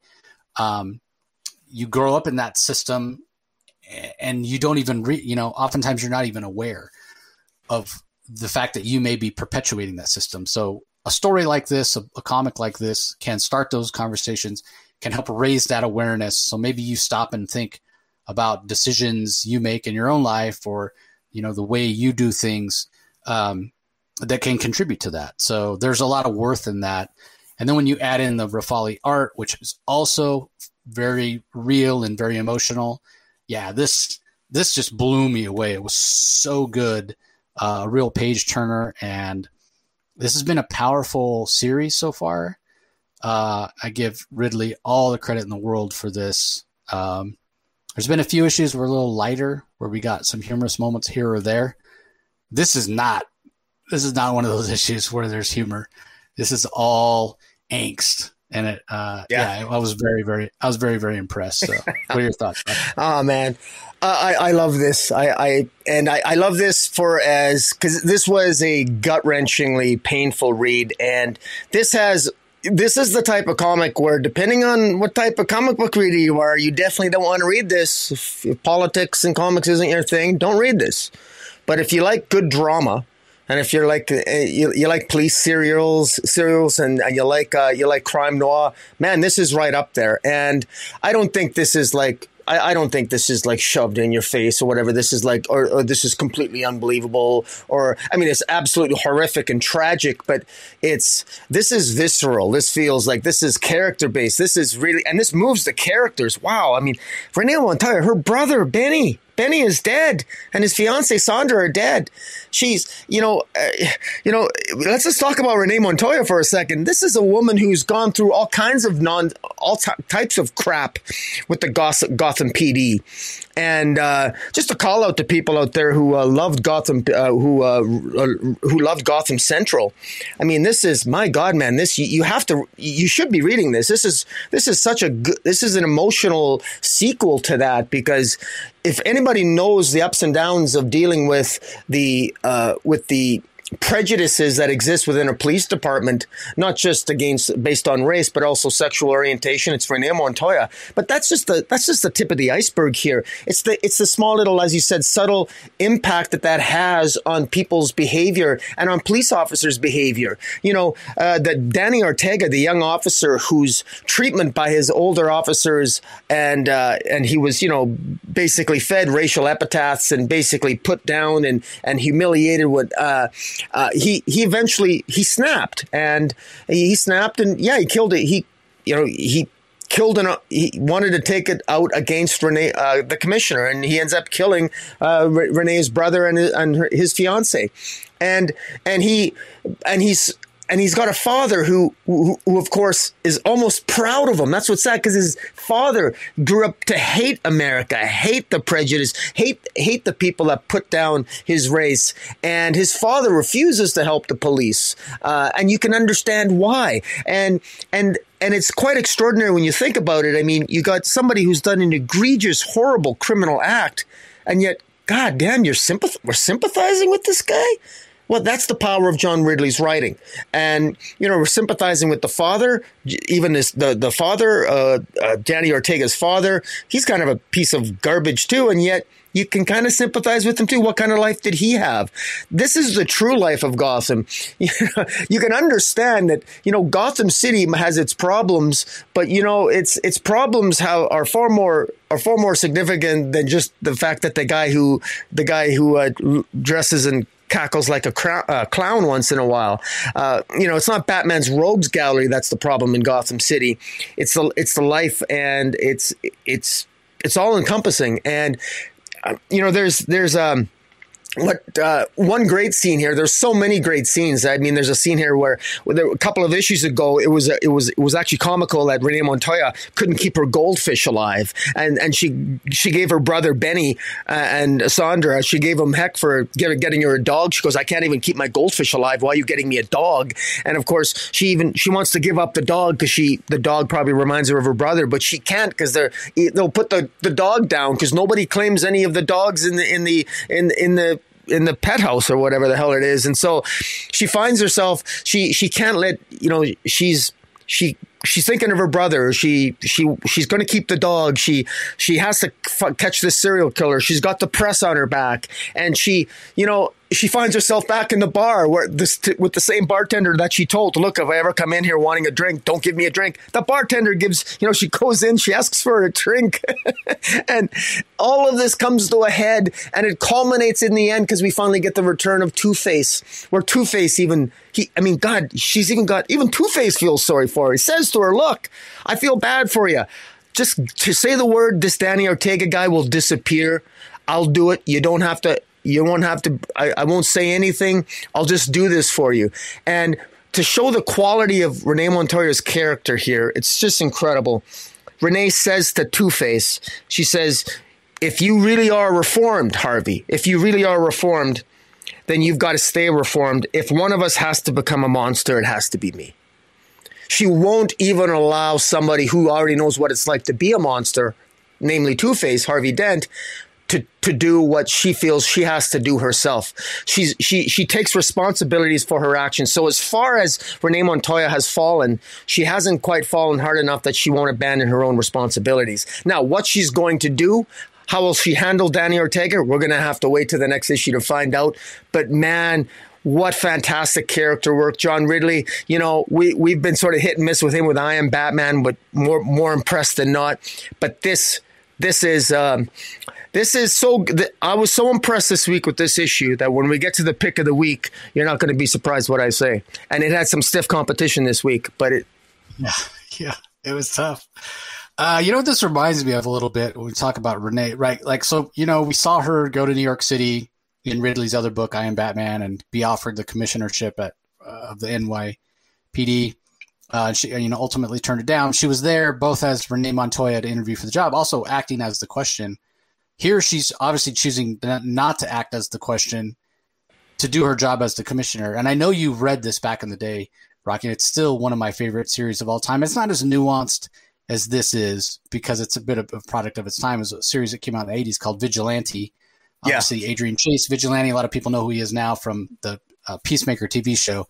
Let me just say the Vigilante that is in the Peacemaker TV show, not that I've seen him, just from what people have told me, resembles nothing of the Vigilante in the 50-issue series from Marv Wolfman that spun out of New Teen Titans. And it was such a great, so that came out when I was like 13. I fell in love with that series. And that was really the first series. Wasn't for me, it wasn't Watchmen, it wasn't Dark Knight Returns. It was Vigilante that showed me what comics could really be in telling mature stories.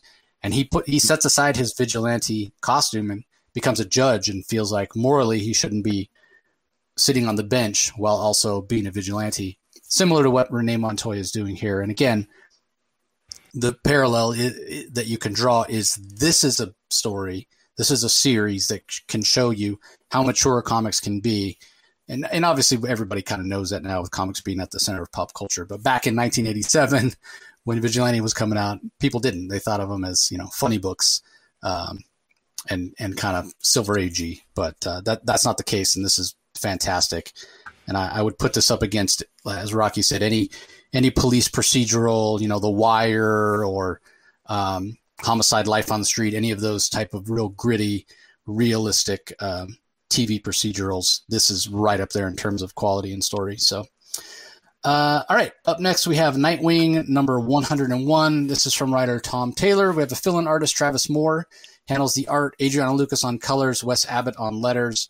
Ties in with Nightwing 98, where Dick rescued Blockbuster's daughter, Olivia. And we find out that Olivia's soul, apparently Blockbuster made a deal with Neron, who's sort of the Mephisto of the DC universe or the Satan of the DC universe. And Nightwing prevented Neron from getting his hands on Olivia. So Neron's back to get what's owed to him. And that's sort of what's going on here. There's also some sort of a mystery going on with who Neron gets to kind of say, hey, I can't exactly go up against these guys myself, go up against the Titans myself, because Raven's involved and she's very powerful. And obviously I don't want to piss off her father, Trigon. So he's going to get some minions, some mortals to do his dirty work, if you will. And they start off by planting this body in the rubble of Titan's Tower. We saw Titan's Tower, destroyed in the pages of Teen Titans Academy. And that sort of sets up this mystery that's moving forward. So we'll see how that plays out. There's also a backup story that follows on the Nightwing annual that came earlier last year with Dick training John Kent in how to fight, how to use his superpowers to fight, but not accidentally kill somebody by, knocking their head off. That's from writer C.S. Pocket. Eduardo Panseca's the penciler on that. Julio Ferreira on inks and Adriana Lucas on colors with Wes Abbott on letters. That was enjoyable. I think Nightwing, Dick Grayson, who's been around for 80 years, 75 years, whatever, it's such a combination I wouldn't necessarily think of, teaming him up with the John Kent version of Superman, who's only been around for like 10 years. But that combination really, really works. I mean, we're talking about the firstborn sons, technically, Dick Grayson being an adopted son, but the firstborn sons of the world's finest heroes, right? Superman and Batman. So it really works.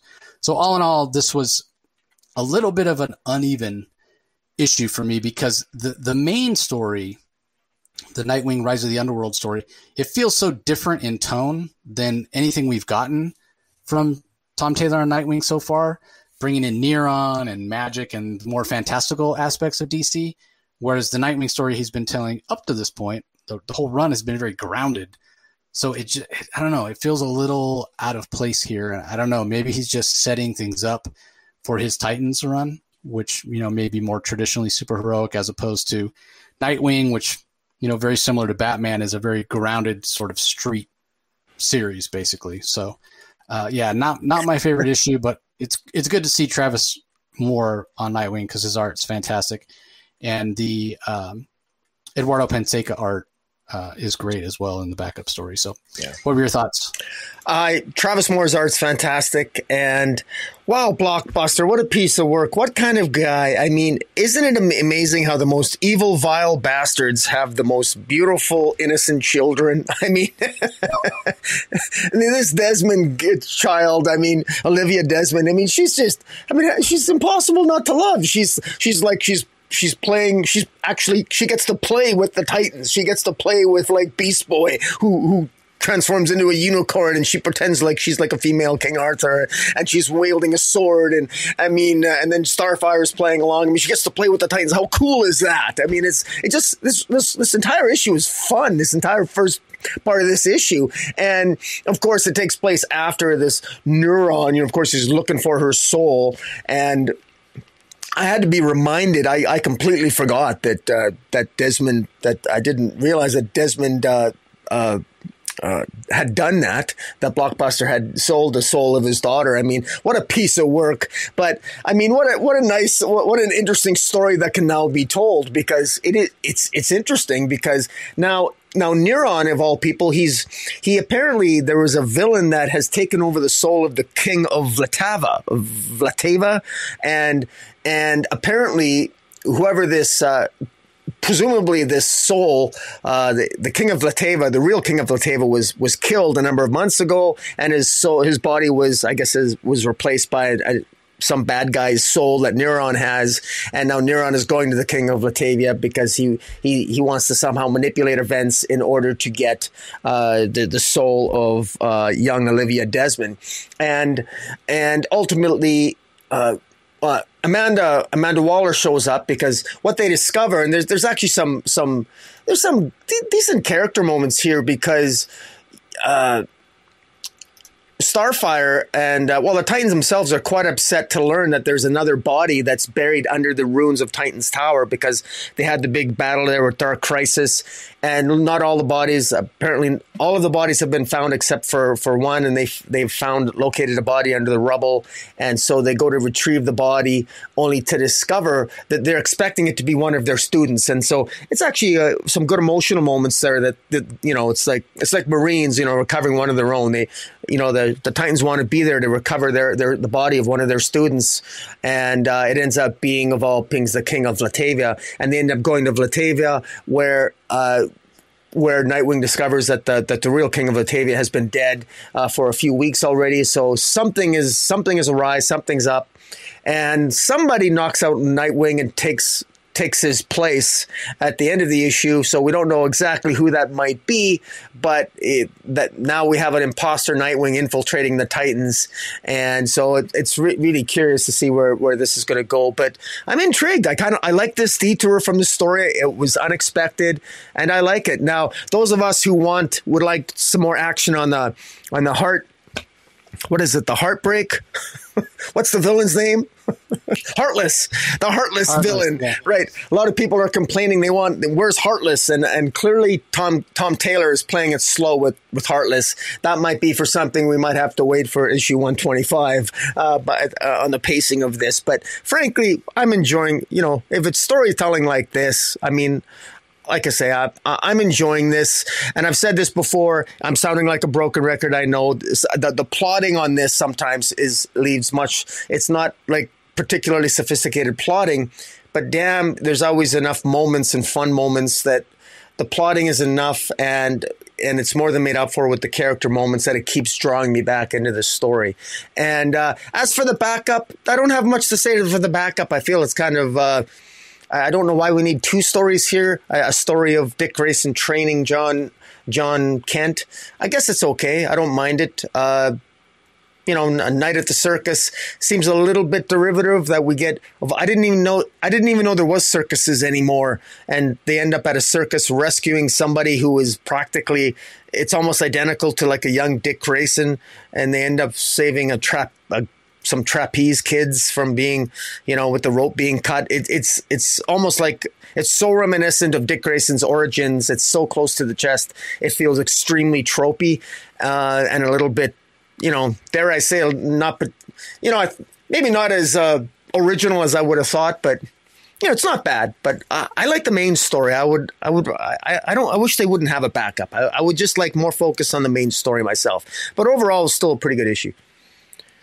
Yeah, I agree. I'm not a fan of I liked the dynamic between Dick and John. You're right. The setup for them is completely derivative. It feels completely derivative. But yeah, even though I enjoy that interaction between these two, the sons of the world's finest, as it were, if I had my preference, if you want to do this, then do a one shot so I can buy it if I want, and I don't have to if I don't. Yeah, I'm still not a fan of the backups in these DC books. So, and as far as who that might be that knocked out Nightwing, who is it that Neron has recruited? All we know is the Grinning Man, right? That's what we're told coming next issue, the Grinning Man, and he does have a Nightwing even asks when she, whoever it is doing the autopsy, why are you smiling? Oh, I love a mystery. Can't help but grin. And then later knocks out Nightwing, takes his form, walking into the portal with the other Titans. Still can't keep that grin off their face. So, okay, up next we have Wonder Woman number 796. Michael W. Conrad and Becky Cloonan are the writers. Amin K. Nahalapan on art. Jordi Belair on colors. Pat Brosso on letters. It does have a backup as it does. We're not going to talk about it other than to say it has it. The young Diana backup. You guys all know how we feel about it. The tone of these is just wildly disparate. Shouldn't be in there. We're not going to talk about any of the backup. But it is written by Jordi Belair, art by Paulina Ganeschow, colors by Kendall Good, and letters by Becca Carey. But the main story, it's actually interesting in terms of there's some big events that happen here. Not least of which at the end when Hera kills Zeus. Well, Hera sets Zeus up to be killed by the Wizard Shazam of all people. So turning the Wizard Shazam into, it used to be the Wizard Shazam was like this benevolent old white guy who gave Billy Batson his powers, and over the years he's morphed. Now he's a person of color, which makes more sense, coming from the Middle East, obviously. But for him to kill Zeus, we're talking out and out villainy here, along with Hera and her manipulations and her machinations and whatnot. So really leaning into this idea of the gods as they appear, petty with all the infighting and what have you, and like classic Greek literature. But for the Wizard Shazam to stab Zeus in the back, I didn't see that coming. So that was really interesting to me. So whether or not that is going to have long-term consequences, whether or not it's going to stick, I guess we'll still have to wait and see. So that was kind of the big takeaway for me in this issue, other than there's just some great moments. So I know we've been hard on Clunrad at times for kind of the pacing, what have you, but this I feel is one of their stronger issues, just in terms of some great moments, some great action. Seeing Yara Flor cut off Eros's hand was great. He's holding her out the side of a building and wants to drop her, but just can't, because supposedly he has actual feelings for her. And she's like, "Oh, I'll do it for you." And she pulls out his own dagger and chops off his hand. So that was a crazy moment. And then as Eros is standing there, trying to staunch the bleeding with his cloak, here comes Wonder Woman and just with a big crash and flies right into the building and sends him flying out the other side. So again, as hard as we've been on Clunrad at times, this is action packed, and this had some really, really great moments, and it was really enjoyable in terms of story structure and those enjoyable moments and what have you.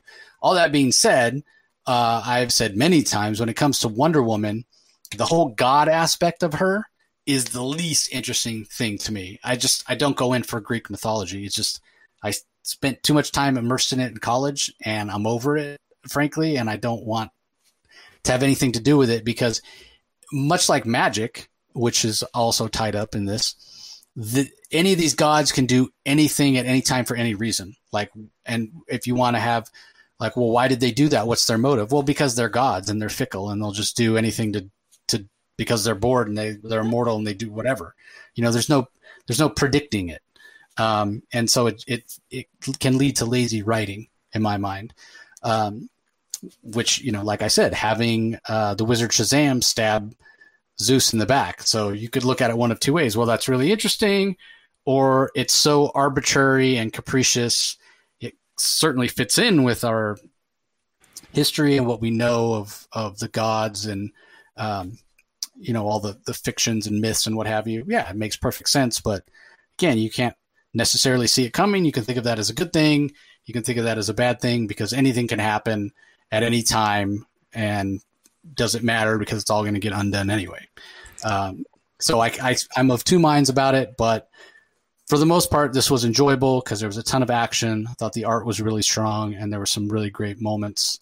So yeah, I'm curious to know your thoughts. I know you're more of a fan of Wonder Woman and the gods aspect of it. So what do you think? Well, I'm a fan of Wonder Woman. I'm not a fan of her gods. And you alluded to it.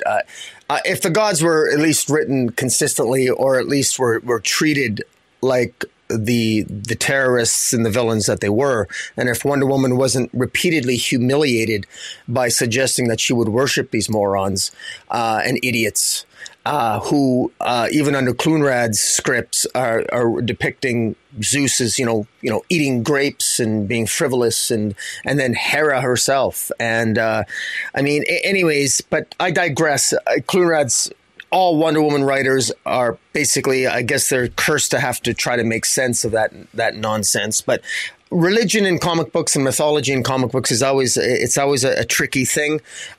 Although I will say, for what it's worth, I think Marvel does it with Thor better than anyone. So you don't see Thor going around getting on his hands and knees worshiping a bunch of gods. If they piss him off, he kicks them and he'll kill them if he has to. Wonder Woman, of course, doesn't seem to want to do that.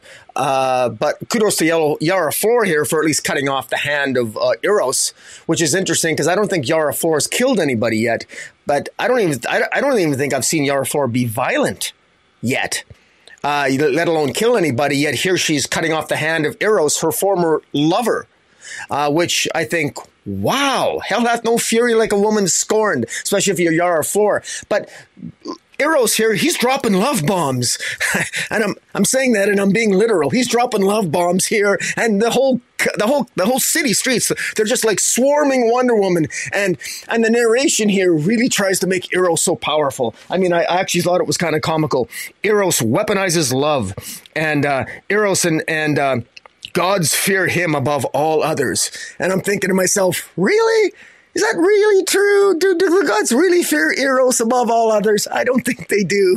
I mean, how many people really fear the god of love? The guy who's shooting hearts. I don't think they fear him all that much. But whatever. I'll let that go. But I do. What's interesting here is the many shortcomings that we got in the Wonder Girl series.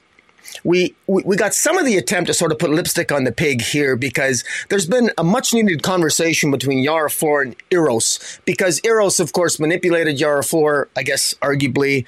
Yara Flor was, you could say, seduced by him, or at least felt it was in a relationship with Eros, and that went awry.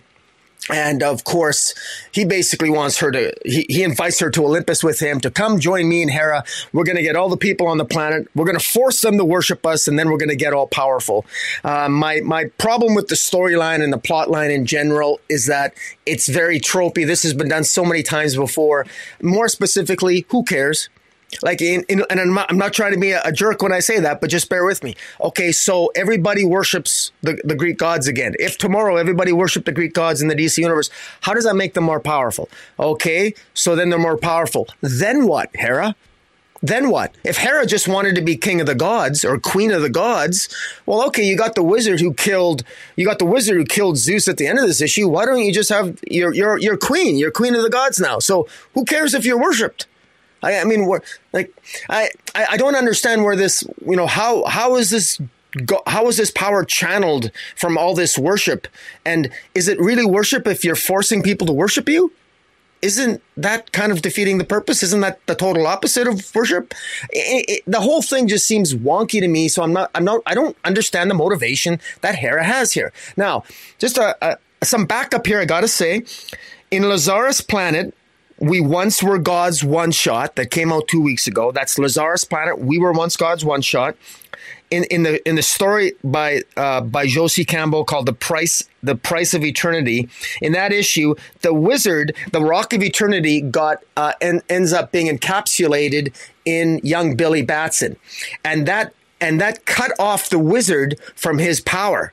So the wizard doesn't have all his power because it's in the Rock of Eternity, which is somehow within the soul of Billy Batson. And it's in that issue where the wizard states that it's the rains of Lazarus have shown me the way. So it's reasonable to conclude, based on his comments in Lazarus Planet, that the wizard here has been infected by the Lazarus rain, and that's what's caused him to maybe become this evil version of himself and caused him to literally, it would appear, murder Zeus. And what's interesting is I'm not sure what Hera's plans were, because presumably it just rained a couple days ago or just finished raining. So I don't think she ever had the wizard on her side prior to that. So I'd be curious to know what Hera's plan was before the wizard suddenly showed up and what prompted him to go to the Greek gods. But hopefully that'll be explained in Lazarus War of the Gods, which is Revenge of the Gods, which is coming up. So I am intrigued. I am more intrigued now, finally, with a Wonder Woman isk storyline that I've ever have been in recent memory. So this was called Before the Storm. So I am intrigued with this. I want to see where it's going. I've got all kinds of issues with the gods and what have you. I mean, bear in mind, Wonder Woman is to blame for half of this. She, for nonsensically, decided to resurrect them for reasons which made no sense. I mean, I don't know. She resurrects them and then she wonders why they act like they've always acted. Like, really? Come on. Like, that's sort of like having kids and then wonder why they act like kids. I mean, that kind of goes with the territory, but whatever. And then it always makes me think, when Wonder Woman complains about how the gods act, it always makes me think of that line in it's some classic horror movie. I can't remember which one it is, where they say, "The call's coming from inside the house." Wonder Woman, the call's coming from inside the house. What did you expect? Exactly. And I should say there's another wild card here, and that is Hippolyta. Hippolyta is now a god herself, and she's a god on Olympus, and so Hippolyta presumably is trying to fight against the machinations of Hera. And is Hippolyta aware that the wizard is now involved? So hopefully we'll see Hippolyta's actions or see what her involvement is as this story moves forward. But overall, this is one of the more intriguing Wonder Woman issues that I've seen in a while. And I hope something comes of the storyline with Revenge of the Gods. And we'll see. I still got some issues with Wonder Woman, but this was one of the better issues. So I will give Clunrad some credit there, and I really did enjoy the art by Amankei Nahulpan and Jordie Bellaire in the colors. Recently we saw that Hippolyta had a chance to be resurrected and chose to stay with the gods to fight on behalf of her daughter. Well, just kind of dropped the ball based on everything Diana's been going through lately. So, all right. Last book we're going to talk about in detail is Catwoman number 52.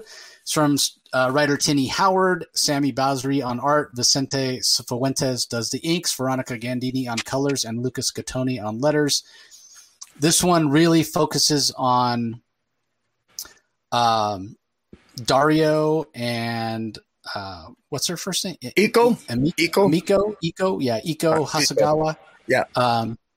Even to the point where Iko is invited back into that group of 5 crime families along with Black Mask, and she's talking to Dario, and she's like, oh, they invited the cat in. They don't realize that Iko is Catwoman right now, with Selena Kyle being in prison. So half the story focuses on that. The other half of the story focuses on Selena and what she's trying to build, this team that she's trying to build. For what reasons, we don't know. But while she's in prison, she's recruiting other criminals, and she's still taking the death of Valmont very, very hard, even to the point where she argues with her lawyer that it's her fault. Lawyer's like, no, it's clear based on their bodies that these people were killed in the blast, and blaming it all on Punchline for setting the explosive at Ace Chemicals. And for whatever reason, Selena, she just has that guilt trip where she wants to take responsibility for it. So I have a feeling that it's a little bit of an act, but what doesn't necessarily make sense is why she's putting that act on even when she's just narrating for us. So maybe it's not an act. Maybe she really does feel that she, is responsible to some extent. So if that's the case, what exactly is she planning? Because part of it feels like, she's allowed herself to be captured and go to prison, go to Blackgate as a punishment, as a penance. Maybe she's setting something up for after, when she feels like she's, served her time basically, or made up for what she did wrong. So it's intriguing. It's intriguing. The art by Basri, I thought it's not his best. It felt not necessarily rushed, but it just didn't feel as dynamic as his art has for me in the past. Everything kind of felt like medium distance, everything's like a medium setup shot. There wasn't really anything like visually to grab you. The storytelling is fine, and the characterization, again, fine.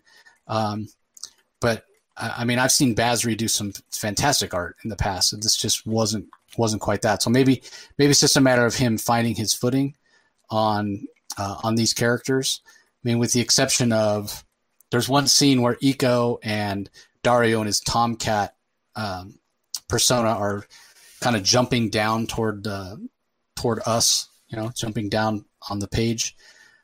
Other than that, everything was kind of paint by the numbers from an artwork perspective. But yeah, a little bit of a setup issue. Curious to see where it's headed.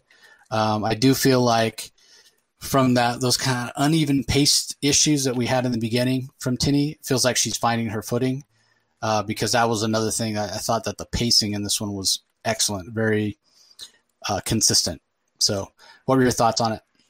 Well, I think I agree with you when you were I think posing a question, and that is, is something else going on here with Selena? There is clearly the lawyer that shows up tells Selena, like, there's literally no evidence that you killed Valmont. I mean, the evidence would suggest the explosion killed Valmont. She says to her, it seems clear that the explosion killed them both. And then Selena says, you weren't there. And she says the explosion wasn't your fault. So the lawyer's basically telling her that, look, you're going to get off here. And we got to remember that Selena earlier had refused, like, Bruce's lawyers, because I mean, Bruce Wayne could give her the top lawyers that she needs. And so then the question, I mean, why is she there? And so it's quite clear, at least I think it's clear, that she's there to recruit members recruit a new crew, and that's exactly what she's done here. She's in jail on purpose. She's actively resisting her lawyer telling her that I can get you out of here. I mean, it's ridiculous, unless Selena has the plan of recruiting a lot of the people that are in this her cellmates. And in fact, she actually knows quite a bit about them. So it's obvious, it becomes clear in this issue that Selena knows much more about her cellmates and her fellow prisoners than she let on. She knows that some of them are metahumans. She knows some of their skill sets. And so she's there and she's actually teaching them. She wants to teach them how to steal, how to get away with things, how to do things. And I guess prison is a good training ground for that. If you're the world's greatest thief and you want to train other thieves, what better training ground than a top security prison where you're being tested every single day? And that maybe is Selena's thinking. And then once that training is complete, because Selena was even put in solitary confinement in this issue, and she literally escaped to go train her fellow prisoners.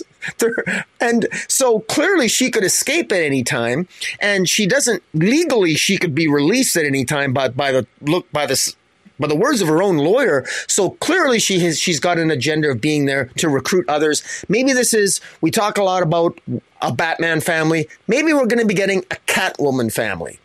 And this is the beginning of a Catwoman family. That seems to be the new norm. We got Batman family, Spider-Man family, every hero has a family. Catwoman needs more of a family. Catwoman has her alley cats in Gotham City. Maybe she just wants to have her own group of thieves that are unique unto her own. And maybe that's what maybe this ultimately is what Tini Howard is going to set up, or is trying to set up. And while I think that is the case, the way that Tini Howard has gone about it here, I think it lacks a little bit of verisimilitude, and it's a little bit wonky. We'll see how she nails the landing on the story arc, or maybe I've read this completely wrong. I'd be curious to know what other people think about that. But I'm really curious to see how this is all going to end up with Tomcat and Eco as Catwoman, and because ultimately at some point Selena is going to be released, and so what's going to happen then? So, anyways, I'm very interested to see how this is going to end.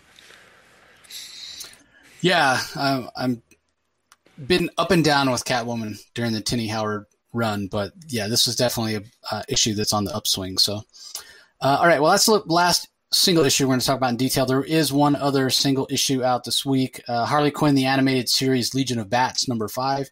Is out. Then in terms of collected editions, at DC, we have Detective Comics Volume 1, The Neighborhood trade paperback. So this is starting to collect the Mariko Tamaki run. This particular issue or collection collects Detective Comics 1034 through 39. That's where we get introduced to Mr. Worth after his daughter is killed, and this whole idea of the parasite and what have you, Mayor Nakano, and all the anti-vigilante sentiment that's running through Gotham. So it was a pretty strong story. Dan Mora does the art, so that's definitely a plus. There's also the Joker Volume 3. This finishes up the Joker series from James Tynion, Giuseppe Camuncoli art, so that's issues 10 through 15. And then there's also a Justice League International Omnibus Volume 1 hardcover. So this is collecting the stuff from Justice League International way back in the 90s with obviously DeMatteis and Giffen and Kevin Maguire. So you've got Justice League, that Justice League series that spun out of Legends, issues 1 through 6, Justice League International, which is what it became, Maxwell Lord won't have you, 7 through 25, Justice League America 26 through 30. That was when they had 2 books. They had Justice League America and Justice League International. Justice League Annual 1, Justice League International 2 and 3, Justice League Europe 1 through 6, and Suicide Squad 13. So that is classic stuff. If you're a fan, you want an omnibus form, it's out this week. And then finally, the Birds of Prey, the 90s series that ran for over 100 issues, has a trade paperback coming out that collects the end of the series. So that's issues 113 through 127. So all of those are out this week if you're looking for collections. In the meantime, getting back to current books, we think we know what your pick is for Book of the Week for DC, Rocky, but you want to make it official? Well, yeah, and I'm thinking about it. I'm so torn because I love 2 of them. I loved the Clayface issue, Batman One Bad Day Clayface. But you know what? I'm going to give it to John Ridley because I think the guy's faced an uphill battle with DC on multiple levels. So I'm going to have to go with GCPD, The Blue Wall, number 5. Yeah, so I think I probably would give my nod to that as well if you hadn't picked it. But since you picked it, I'll pick something else, I'm going to go with DCeased. Again, just on the strength of those character moments that Tom Taylor gives us with with Lobo at the beginning. So humorous, the poignant moments with Superman and Kyle Rayner talking about the death of Jon Stewart and Kilowog's whole planet. And then obviously the moment of the year for me so far, Alfred Pennyworth becoming Spectre. That was so good. That was like a holy shit moment for me. So I'll give my nod to Tom Taylor, Trevor Hairsine, and the whole creative team for DCeased War of the Undead Gods. So that's going to do it. Got anything you want to tease coming up this week? Well, I have my indie review this week with Jason of the Get Fresh crew at Weird Science. We're going to be reviewing a number of mostly Image comics this week. I think Art Brute number 3 and Nightclub number 3 as well, and probably 2 or 3 others. We'll see. So that'll come out in the next few days. What about yourself? Yeah, so have another creator-owned spotlight for Zoop coming up sometime later this week. Had one last week for an adult-oriented magic horror romance called Magic Necklace that's out there if you want to listen to it. Trying to get back on track, get more content out. I've just been so busy with other things, travel and whatnot, but hoping to get more content out for you guys soon. I haven't even been able to do the New Comic Wednesdays for the last few weeks.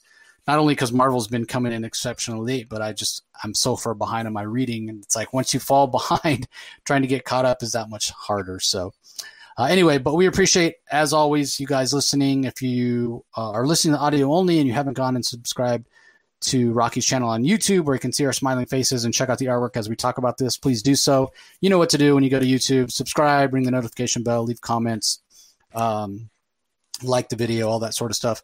Conversely, if you stumbled across this on YouTube and you're curious about the other content we put out on the Comic Source audio only, just go to wherever you get your podcast, do a search for the Comic Source, and subscribe. So that's going to do it for this episode. Hope you guys all enjoyed the DC books this week, and we'll talk to you next time. Catch you later. You can find the Comic Source podcast on Spotify, Apple Podcasts, Stitcher, Google Play, or whichever podcasting app you prefer. Please tell all your friends about us, subscribe, and rate us. The ratings really help with our visibility and our ability to reach new listeners, especially 5-star reviews on Apple. Also be sure to visit us at lrmonline.com to join the conversation, access the show notes, and discover all our other great pop culture content. If you want to email us, the email address is thecomicsourceblog@gmail.com, or you can follow us on Twitter, twitter.com/thecomicsource. Do a search for The Comic Source on Facebook and Instagram to follow us on those social platforms. All 3 spots are great places to find out when we release new episodes, as well as follow all our convention coverage. So once again, we want to thank everyone for listening, and we'll talk to you next time.